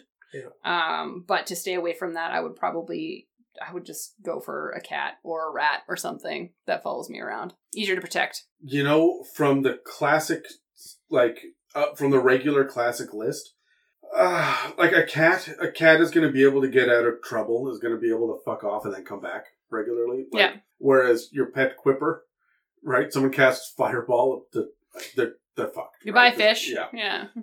But when it comes to some of the other more creative options, The correct answer is flying monkey, because you can give them weapons and tools and armor. They have thumbs. Exactly. That I keep saying that if you can get a creature with thumbs, that is the correct answer. You should get that on a t-shirt. They can't attack, but they can fly up and drop a spear.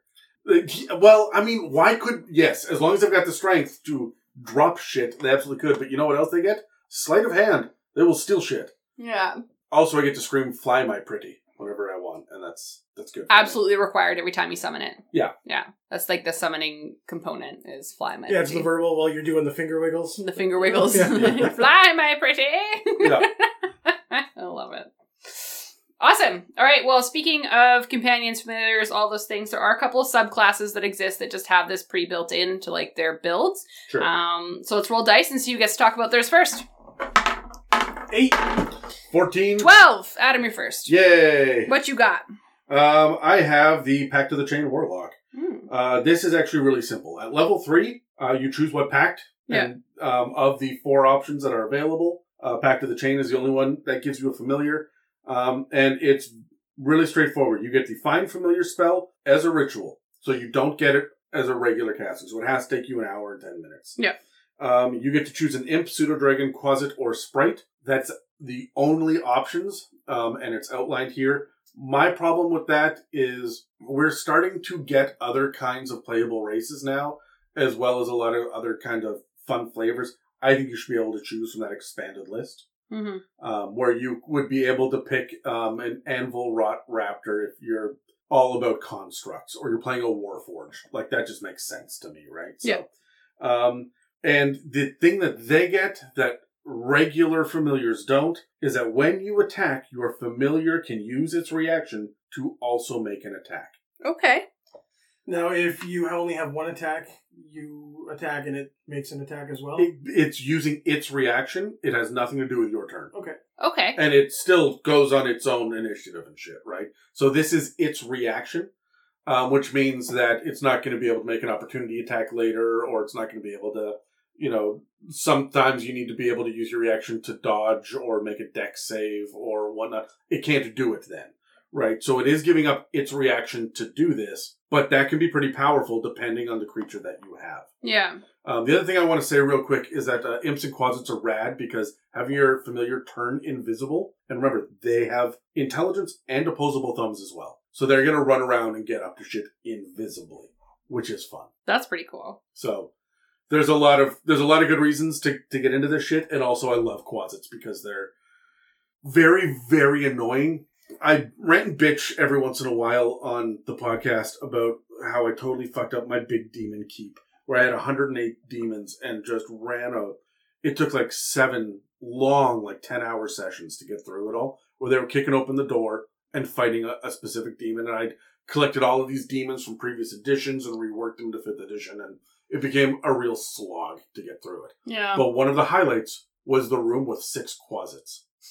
Because they walked in, and suddenly a piece of paper floated to the ground. And they didn't know why. It was because the Quasit standing on the desk dropped it when they all turned invisible and they were at the door. Poof, yeah. And then they kept playing whack-a-mole trying to find the Quasit, and every time they hit it, it would fuck off and make a stealth check, and they couldn't find it, and then they would find it again and hit it, but it would be a different one, and they thought that there was one Quasit with 300 hit points, because they kept fucking off, and then getting a short rest in, and they got harried by these Quasits for 2 full 10-hour sessions. Every time they opened a door, a Quasit would then close the door. 2 of them would run in, and the Quasit would, on their initiative turn, close the door and it locks again. And it's just little fuckery shit like that. I do love Quasits. It's like a labyrinth, but it's just the Quasits fucking up the doors and things. Yeah. Quasits just being dicks. That's really cute. So. Oh. Well, I mean, you would use a Quasit. Dave, what kind of animal would you use for it? I don't know. Well, what kind of... Are you going to be fiendish? What kind of warlock would you choose? Just off the top of your head. Yeah, some fiendy. Probably. That seems to be I like the, great old one warlocks, right? So I'd probably pick something that's a little... Flying monkeys. Yeah. Well, what are your... I mean, the Gazer, I think, was the only aberration on the list. Yeah. And, we've had dark and sinister characters with, Gazers as bubbles, right? Yeah. So, Gazers fit the theme. Yeah. That could be cute. That's fun. Yep. What would you pick, Megan? I was gonna say flying monkey or a pseudo dragon just for shits. Like, Yeah. I think it makes sense to have a weird flying creature beside you. I think thematically that fits. Just anything that flies. Honestly, if I'm going to be a 15th level pixie, warlock that's with an archfey, I'd give a fairy dragon even. Like, there are better options out there. Fairy dragons are pretty fucking powerful, so that's why they didn't make the cut. Yeah. But, like, I would entertain that for tier 4. Yeah.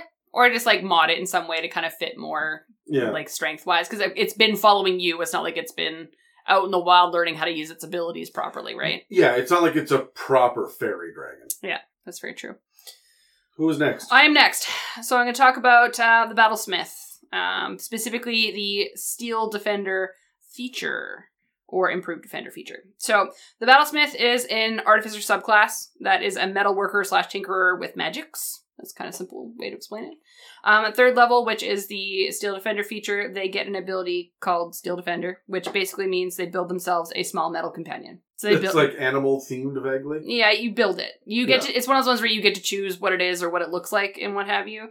And it's considered a medium construct, so you can, in my mind, you can pick any animal within the medium fit. However, because in my mind, you can decide what it looks like and rules as written. Yeah. You can just have a tiny bear. I was gonna say like a medium sized T-Rex. Yeah. Right. A um, medium sized metal kraken just following you around. Yeah, it doesn't really get up to much. It really does just follow you around. It does have its own little stat block within the book to utilize. You don't get like all the stats from its whatever animal you choose, which is why, again, I think that you could just choose what it looked like and use the stat block. Sure. And flavor it if you want to add a couple of other things. Work with your DM, as we say. But it utilizes your proficiency bonus a lot, similar to the other ones, as well as your spell attack bonuses. It uses your spell attack bonus for its attacks. Sure. If it was to attack. It does heal through the mending spell, which in my mind fits because you are fixing the object. Sure, yeah, that's fun and flavorful. Like, it gets injured, you're basically like re-welding the metals back together or what have you. It's the same if it dies. If you die, it dies. Similar thing, but to rebuild it and get a new one, you have to have your smith's tools. It's not necessarily just magic poof, it comes back. It is, I am rebuilding my creature. Makes sense. I really like the artificer for this kind of flavor. That's fun. Yeah. So again, if you were going to consider doing this, I think that you can choose any animal. You would just mod it to the fact that it is a medium-sized construct that you are creating. Yeah, yes. It is just flavor, right? You're just reskinning because it has its own stat block, right? Yes, it has its own stat block. So if I were to pick a poisonous snake, I'm not getting poison with it. It's just it's a metal snake. It is a metal snake, exactly. Okay. Yeah, so that's kind of like the flavor behind it, is that's why it has its own stat block, is because you don't necessarily, it's not going to be the strength of a bear. It's not going to be, it's going to be what you built it to be. I could make a metal quasit, but it can't turn invisible. No. And it's always going to have the construct type, Yes. right? Yeah, okay. Yeah. That's fun. It is just a construct. So that being said, if I was to choose what animal I would want to build, is I would build a weird-looking monstrosity of all the animals put together. It would be a cat with crab arms. That's Interesting. Yeah. I would make a 7 foot, because that's still medium, a 7-foot mantis shrimp. Yeah! Bring on the mantis shrimp. I like the idea of making like some sort of hawk, because then I could name it Laserbeak, which makes me happy. Oh Jesus, my god. I really like the mantis shrimp, or a giant metallic crab, and then you get the apparatus of Qualish. Do you remember this? Yeah. Oh, we've used them. Yeah, I don't think Megan. Do you know what we're talking about? No. It's a tank, like big tank, but it's a crab, and it's got levers inside, and you roll to see what happens when you pull the lever. Oh no. Sometimes it'll move forwards, move backwards, side to side. Too chaotic for me. Well, you don't roll. There is something. There's a random factor to it. Yeah. But like different people have to use their action to pull a different lever inside, so the thing runs around, and you can't get hit when you're inside of it. And it can hold like 2 medium-sized creatures or 4 small-sized creatures. Oh my god. And so you all pile into this fucking tank. This monstrosity. Yeah, and you can go underwater with it. Yeah, it's a Oh, It looks cute. like a crab. So it's a submarine too. So. Oh. So I like that, and then having your steel defender, like walking around crab themed outside, right? Cat crab. Amazing. What did the improved defender feature do? All right, so when you do get the improved Steel Defender, which was mentioned earlier, it kind of just bumps up its stats. So it does have the ability to do an Arcane Jolt, and it gives you an extra 4d6 to the attack that it can do. As well, you do get an armor bonus of +2. So the AC increases, it's going to live a little bit longer. And then if it uses its deflect, which is another ability that it can have, the attacker will take force damage equal to 1d4 of your intelligence modifier. Okay. So it makes it a little bit more tanky, lets it live a little bit longer. And I do like that it uses your intelligence modifier. Yeah. I'm glad that that's actually getting utilized. Yeah, exactly, right? So it's obviously it's what you would use if you get up to level 15 is when it pops. Mm-hmm. So you would have to, like, again, it would be a tough one to get to in my mind, because if you're an artificer, I feel like you tend to... You'll multi-class out before you get to level 15 in my mind, but... Well, Battlesmith is probably, in my opinion anyway, the best of the group of them. Yeah. So that's pretty cool. That's probably the one that I would stick with. The Artillerist is neat, but that one's my favorite, I think, by a damn sight. If you want more details about it, it's on episode 56. Oh yeah, we did cover it. Yeah, we did talk about it in more detail, but yeah. I got the Ranger Companion, which you get at 3rd level. The creature you choose has to be a medium or smaller creature, and it can only be 1/4 CR or less.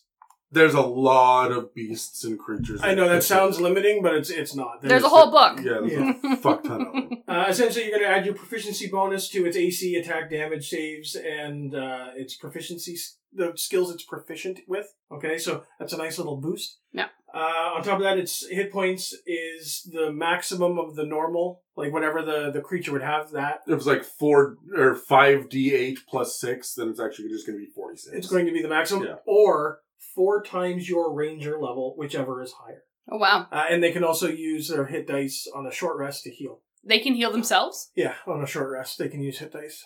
Nice. That's pretty cool. Yeah, that's alright. Can familiars not? I would assume so. I would assume so, I mean, too, it but specifically spoke about it. well, there's no rule against it, so I would assume that your mount, your steed could, but alright, anyways. Yeah. It does go on your initiative turn, so it doesn't get its own, and you can use your action to command it to attack, dash, disengage, or help. So if you have 1 attack and you command it to attack, you don't get 2 as well, okay? If you do have an extra attack, you can attack when you tell your companion to. So if you've got, the 2 attacks, one of them can be your companion, and the other is you, okay? Was that any beast that's 1/4 or any creature? I don't know. Very specific wording. Look it up. You gain a beast companion. So it is a beast. beast. Yeah, okay. On top of that, it's just you and your animal companion or ranger companion. Just the 2 of us. You can move through your favored terrain stealthily at normal speed, okay? Which I think is a very underrated quality. I think you can use that a lot. If you are incapacitated, it acts on its own accord, essentially, but its main goal is to protect you and itself. It does not require a command to use a reaction when making an opportunity attack. So if it's there and something leaves, it can take the attack without you telling it to and without burning your attack action. Nice. Okay. That's pretty cool. If it dies, you can spend an hour essentially bonding with a new creature. You find a new animal companion. Or you just find a new one. Yeah, and you spend the time to bond with it. What a heartbreaking thing. Like, you bond with these creatures, you've probably had them for a while, and then they die, and then it's like, okay, how long do you take before you get a new one? Oh, anyways, moving on. In a D&D game, yes, but I'm imagining this in real life. The other way you can do this is with the Primal Companion, which is an optional feature in Tasha's. This replaces the Ranger Companion, so that you can't do both. Because the Ranger sucked and Tasha's made it better. Yeah, I think is Way better. Way better, yeah. When you summon the beast, you get to choose whether it's land, sea, or sky, but you also get to pick its shape. So I think you can get kind of weird with this. You don't have to pick standard things, right? This is where you could, I think, from what I was reading, get your cat with crab claws. Crab cat! Yeah. I think, rules as written, you're correct, but I think rules as intended, you're supposed to pick a beast with a specific movement of fly for sky, or swim for sea, or regular for land. Yeah, it's got to be appropriate. You can't be like, I want a horse shape, but I want it to... No, that's just a seahorse. Fuck. Or it can't fly. No, that's just a Pegasus. Fuck. Yeah. The idea, I think, specifically is that you get a special stat block because it's an animal companion, it's bigger and better than the rest, and these stat blocks can be better than whatever a CR1 quarter is. Oh, clearly. Yeah. In addition to all of that, it is also friendly to you and your companions, which is the first time that we've actually gotten the friendly to your companions. Yeah.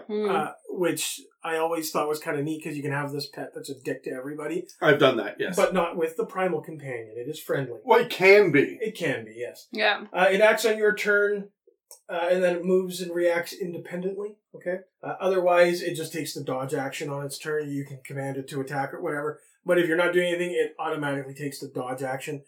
You said before, make sure you're saying it. I don't think you probably need to with this, as it's assumed that it's going to, unless you say otherwise. Make sure your DM knows it at least at some point, so that it's not a surprise to them, and you're flipping through books to look it up. And this applies to the Ranger companion as well, not just the primal companion. Sure, yeah.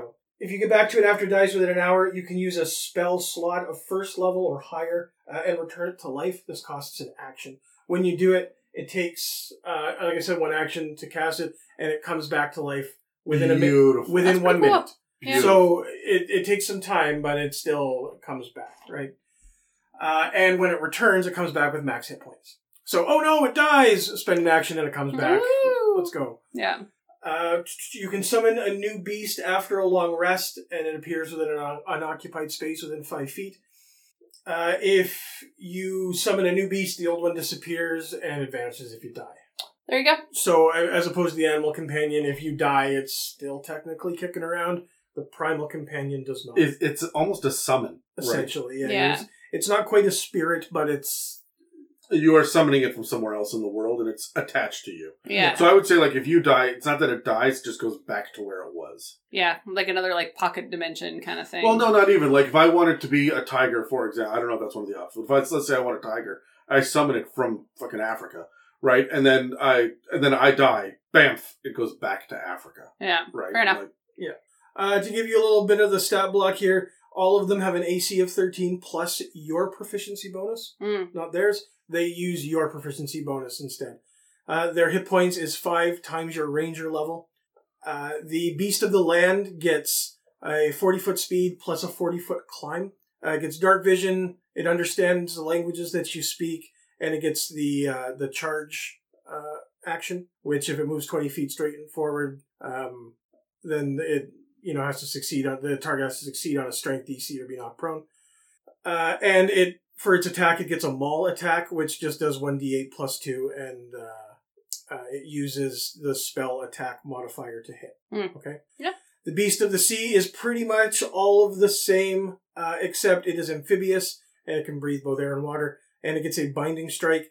So it uses your attack modifier for the spell. It does 1d6 plus 2 plus your proficiency bonus, and you get to pick whether that's piercing or bludgeoning. And then the target is grappled. Lovely. The escape DC equals your spell save DC. Until the grapple ends, the beast can't use this attack on another target. I know how much Megan likes grapple, so this is my favorite. Yeah. You can see my face right now. I'm super impressed by this.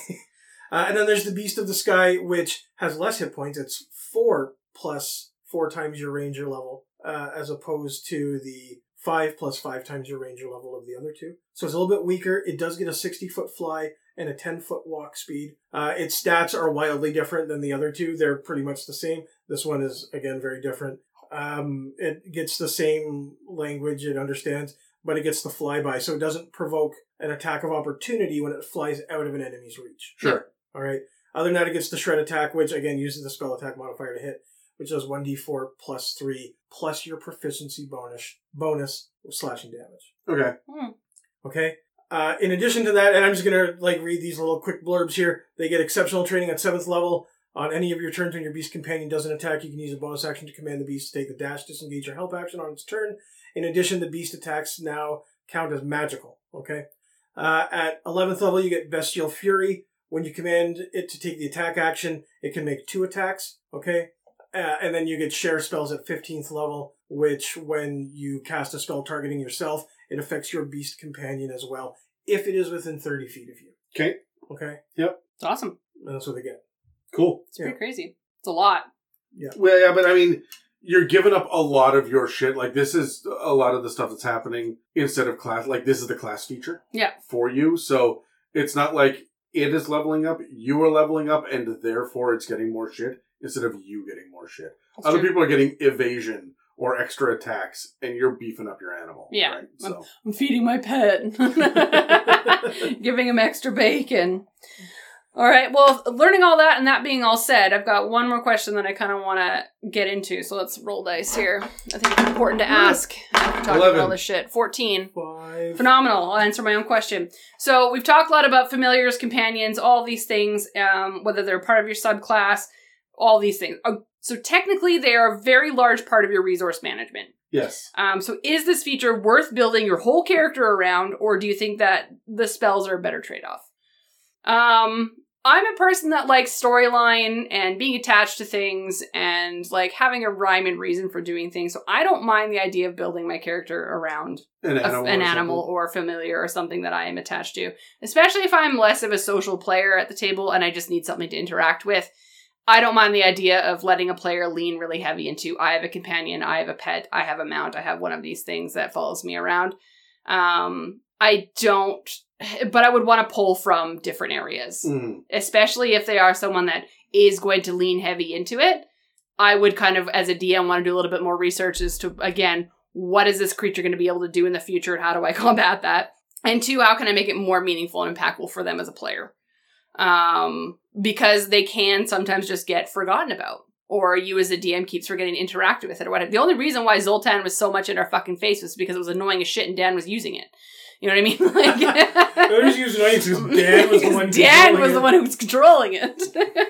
Whereas there are a lot of players that will have familiars or things that just do kind of fall by the wayside or just there for flavor. Like, for instance, the octopus in the eye was very flavorful and very cute and came up every once in a while, but didn't really impact the storyline in a way. Whereas Zoltan, this raven that followed us around, helped us at every turn. Yeah, he was a utility that Dan leaned on. Yes. Whereas Bubbles the Gazer was there for flavor and left behind in town when it was time to go adventure. Exactly. Right? So I think it just kind of depends on what your players want to do, but I like the idea of building it around it if you want to. But that's me. It really depends on how I'm building it. It occurs to me now that I also forgot 2 mounts when I was talking at the very beginning. When we went through a big list of what the mounts are, Eberron gives you 2 options for dinosaurs. One that's super fast, and one that has an attack. Yeah. Which is the Clawfoot was the attack, and the Fastius is the... It's the Clawfoot Raptor, isn't it? Well, I think it's just called Clawfoot, but it's clearly a Velociraptor from Jurassic Park. Mm-hmm. Right, so... and then a Fastius is just one that you ride that doesn't really have a big attack. It's there for speed. The other thing that is almost a familiar, like, we didn't talk about homunculi. We didn't talk about the artillerist's walking cannon. Like, there are a lot of different ways that you can have another creature added to initiative. All of the summoning spells, right? Like, there are so many other ways to go about it. Sometimes it's worth it. Sometimes it's not. I don't like the summoning spells because it bogs down initiative. Yeah. I would lean on a mount, honestly. I'm a little bit more curious about mounts now because it doesn't fuck up initiative. Yeah. It goes on my turn, right? Familiar can still be around, but it's not going to... Like, Zoltan was cool for the exploration pillar, and we got some fun roleplay out of it, but there wasn't a whole lot he was doing in combat. No. Right? And so there were some... And Dan was not a spellcaster. Yeah. So that's why. Yeah. Right? He would actually just let him go away as soon as battle started ensuing because he didn't want him to die. Yeah. Yeah. Because he would be pissed and then give attitude later. 100%. Or technically follow Dan's orders because he's familiar. He's going to do what he's told. Yeah. He would technically do it, but to the bare minimum. And if there was a way to fuck it up like a monkey paw way, then he would do it. Yeah. So, like, I love the idea of a familiar or a pet. I have never built a character around it. If it happens to me, I'm very, very happy. Mm-hmm. But, I mean, at this point, Dave, your character in our current campaign has 2 pets. One that's bonded to you, and another that's just your, like, legit pet. Yeah. Right? Do you care? Yes, I would be upset if anything happened to them. But when I'm thinking my tactics, I'm not thinking with them in mind. And your character wasn't built around them. You're a Leonin, so I gave you a pet lion, right? But you also have a homunculus named Fwit. Yes. Right, and again, fun, neat, cool, but they haven't done anything. It's because they're pigeons currently. They have been polymorphed into pigeons for a while, yeah. Yeah, we got a sack of pigeons. It's a basket and a bucket. Oh, right, sorry, my mistake. And we're rapidly running out of pigeons, so you guys better hurry up and figure that out. You know what? One of these days we will. anything happens to Gladian, you are in trouble. I'm aware of that. I have a random table we're going to roll on to see, when we're running out of pigeons, which ones come back. And I'm legitimately concerned. I've had my life threatened by my players about 7 times now. Like just now. It just happened. Yeah, that's number 7. So yes, I would absolutely build a character around this. I'm probably not going to pick it up as an afterthought. I've got to design the character around it in the first place. Yeah, absolutely. That's why, the Beastmaster and the... It's within the subclass, yeah. Yeah, the Battlesmith, the Pact of the Chain Warlock. It's built in for a reason. Yeah, use it. Yeah. Yeah, I wouldn't. It bogs the game down too much if everybody's doing it. And why is one person getting special treatment? My style of game when I'm running it, it's just something else to manage. And then we're moving on to the next turn. Oh well, my thing hasn't gone yet. Oh my Christ! Figure it out. Make that part of your turn, right? It's another thing that slows the game down. And this is the drum I beat all the time. My games can be so slow. It can really slow down in combat. I don't know if that's just a me thing, but it can really affect things. Yeah. So when you're adding more to a turn, more hands to the pot. It takes away. You also run very combat heavy. Yeah. Right. So initiative order matters. So initiative's a much bigger factor. If you're in a role playing or an exploration campaign, these things are boons. These are things that are useful and helpful and whatnot. Yeah. In other ways, and so it's not going to bog you down. It's going to add to it. I agree, especially in exploration. And that's what I mean. It's in my style. I wouldn't, but I absolutely see applications. Having Foot and Murderface in our campaign, love them. Right? I was a little miffed when Murderface fucked off. Right? When he became a pigeon. Yeah. That sucks. I want my guy back. But yeah, Casey's pissed off. She doesn't have a. There's the giant lizards which can be ridden as well. There are lots of lizard mounts. Yes, Agnes. Yeah. Those are from the Underdark. They're drow mounts, I think, traditionally. Mm. There's stuff littered all through the books for mounts. Yep. There's certainly applications, right? Yeah. Yeah, absolutely. Awesome. Well, before we wrap up this episode, let's cut to our last ad break. If you've been inspired by the conversation in this episode, please feel free to reach out and share your creativity and ideas with us and the rest of the community. You can reach us on Facebook and Instagram or on our subreddit at r/it'samimic. Also, if you're feeling particularly generous, please follow and subscribe and leave us positive reviews, likes, and comments. Engagement like that helps us pop up on search engines and keep this show running. Okay, so we talked about a lot of different ways to get creatures and beyond pets and the mount that you buy, right? Or the animal companion that you find in the woods that bonds itself to you. You roll your animal handling check. Right, yeah. So there's lots of different ways. In your opinion, after this episode, if you're going to make a character from scratch and you say, I want an animal to be a part of this, which way would you lean on? Find familiar spell? Are you doing find greater steed? Are you which is your favorite? Would you build a subclass? Choose a subclass around it and build a character? I want to roll initiative. Yeah, sure. Fine. Fine. 16. 11. 4. I like the idea of creating a natural bond. I don't like the idea of the fact that it is bound to you by magic and has to listen to you. I like the fact that I would want an animal that respected me and wanted to do things for me because we were buds. You know what I mean? Mm-hmm. So I don't necessarily want to go a warlock route, or it's built into my subclass because it's supposed to be there, or it's a servant to me. I don't like that feel. So I would almost build it into my character where, yes, I have access to this creature, and the find steed or what have you only exists for the ability to get it back when it disappears. Yeah. But I would definitely have a conversation if I was to build them from scratch. I would talk to my DM about how I would like this to be bonded to me from a respective friendship XYZ, not from magical means. How can we make that happen? Right? I'm 100% with you there. When I just got back from one of my big trips, and while I was out, I managed to hand feed some whiskey jacks, some Grey Jays, birds. Oh yeah, so basically a Disney princess. Literally what I captioned the photo with. I'll show you when we're done. Huh. But we got some photos that was amazing. And it was absolutely magical. Was it worth 2 in the bush? We're not talking about wiggling fingers anymore. Wiggling fingers? Yeah, no, we shaved that to make it look bigger. Right. I thought that was the deck. But no, the idea of slowly over time getting these animals used to you and like making an actual bond, not forcing them into bondage, essentially. Yeah. Right? Like, that has big appeal. You remember, was it Radagast in the Hobbit movies? He's got all the little creatures and animals that fly around. He lives in the woods by himself. That could be me, right? Like, take the magic away. That is so appealing. Leave the pot in. Yeah. Yeah, right? Yeah. But yeah, no, I'm with you there. That's, yeah. Honestly, I'm super curious about the Battlesmith. I love the idea of building my companion.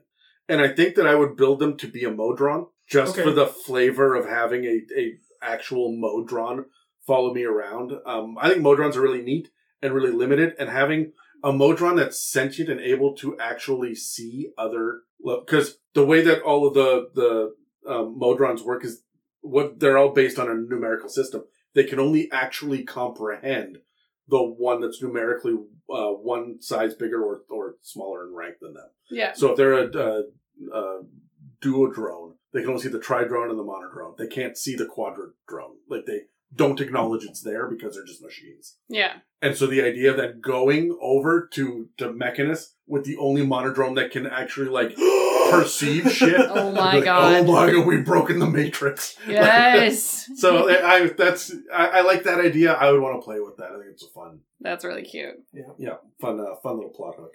Aw. So that's all for our discussion on mounts and familiars. Make sure that you subscribe or follow and check back regularly to see what inspirations and insights we'll have for you in the future. Next week we'll be heading into the Phlogiston to bob gently along the flow rivers and see some of the local playable races, aka lineages now, that exist out there. Thank you for listening to another episode of the It's a Mimic podcast. If you'd like to support us, we have a donate button on our website at www.itsamimic.com, a store with some awesome It's Mimic merch, and a Patreon.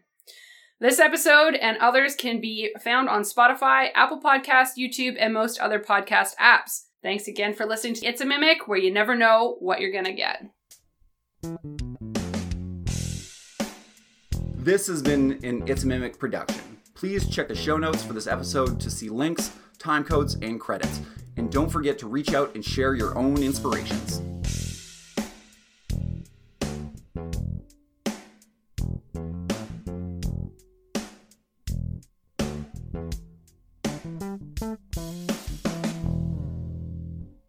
Okay, but like you mentioned the homunculus. Do you want to talk about the homunculus? Well, I love the homunculus. They're kind of cute. Homunculi are one of my favorite things. I put them in every campaign, and I never know who they're going to bond to. They're so cute. Then they always bond to someone. Yeah. And not Fwit necessarily, but in the past they've been very mischievous. They're getting up to shit. They don't eat, but they will eat whatever they can find. They just like to put things in their mouth and destroy the things. So whether it is we're hitting all of the good phrases today. The last time that I had one, it was like every time that somebody had good berries, it would just eat them. Like you had to keep it away from the good berries, which is a pain in the ass because that's healing. And they would chug health potions, like they were a real issue. But also they discovered that you could just give them a liquid paste and it would be happy with that too. Oh, delicious. Yeah. What would you name your homunculus? Brad. Why? The obvious reasons. Okay. Male slave Brad. I was going to say, actually, no, that does make that. Checks out. Yeah. Interesting. What would, clearly Steedman. Steedman. Yeah. What would you name yours? Coffee Bitch Dave. And clearly yours, Adam, is named Dan. Yes. Yeah. So much is being revealed in this episode. I'm too lazy to be a homunculus. It wouldn't go over well. Well, I mean, if you deliver coffee, that's all I require. Have I? Have I ever brought you a coffee? You have never brought me coffee before. In fact, you came with your own this evening. How did you earn your name? Through lies! He puts the bitch in Coffee Bitch Dave. That's what it's true. It's just capital BITCH. Real God. see you next Tuesday. Coffee Bitch! Yeah, real B with an itch. Yeah. Oh, God. We got relatively scot-free on the whole crabs conversation. I thought we were going to spiral the drain on that one. I tried to keep the train going with you guys and your fucking crabs. What's the way to go? Not the fucking crabs. Those are bad crabs. And you want to train on the fucking crabs? How many fucking trained crabs are there? Choo choo. Crab, motherfucker! Why are you still here? Leave already.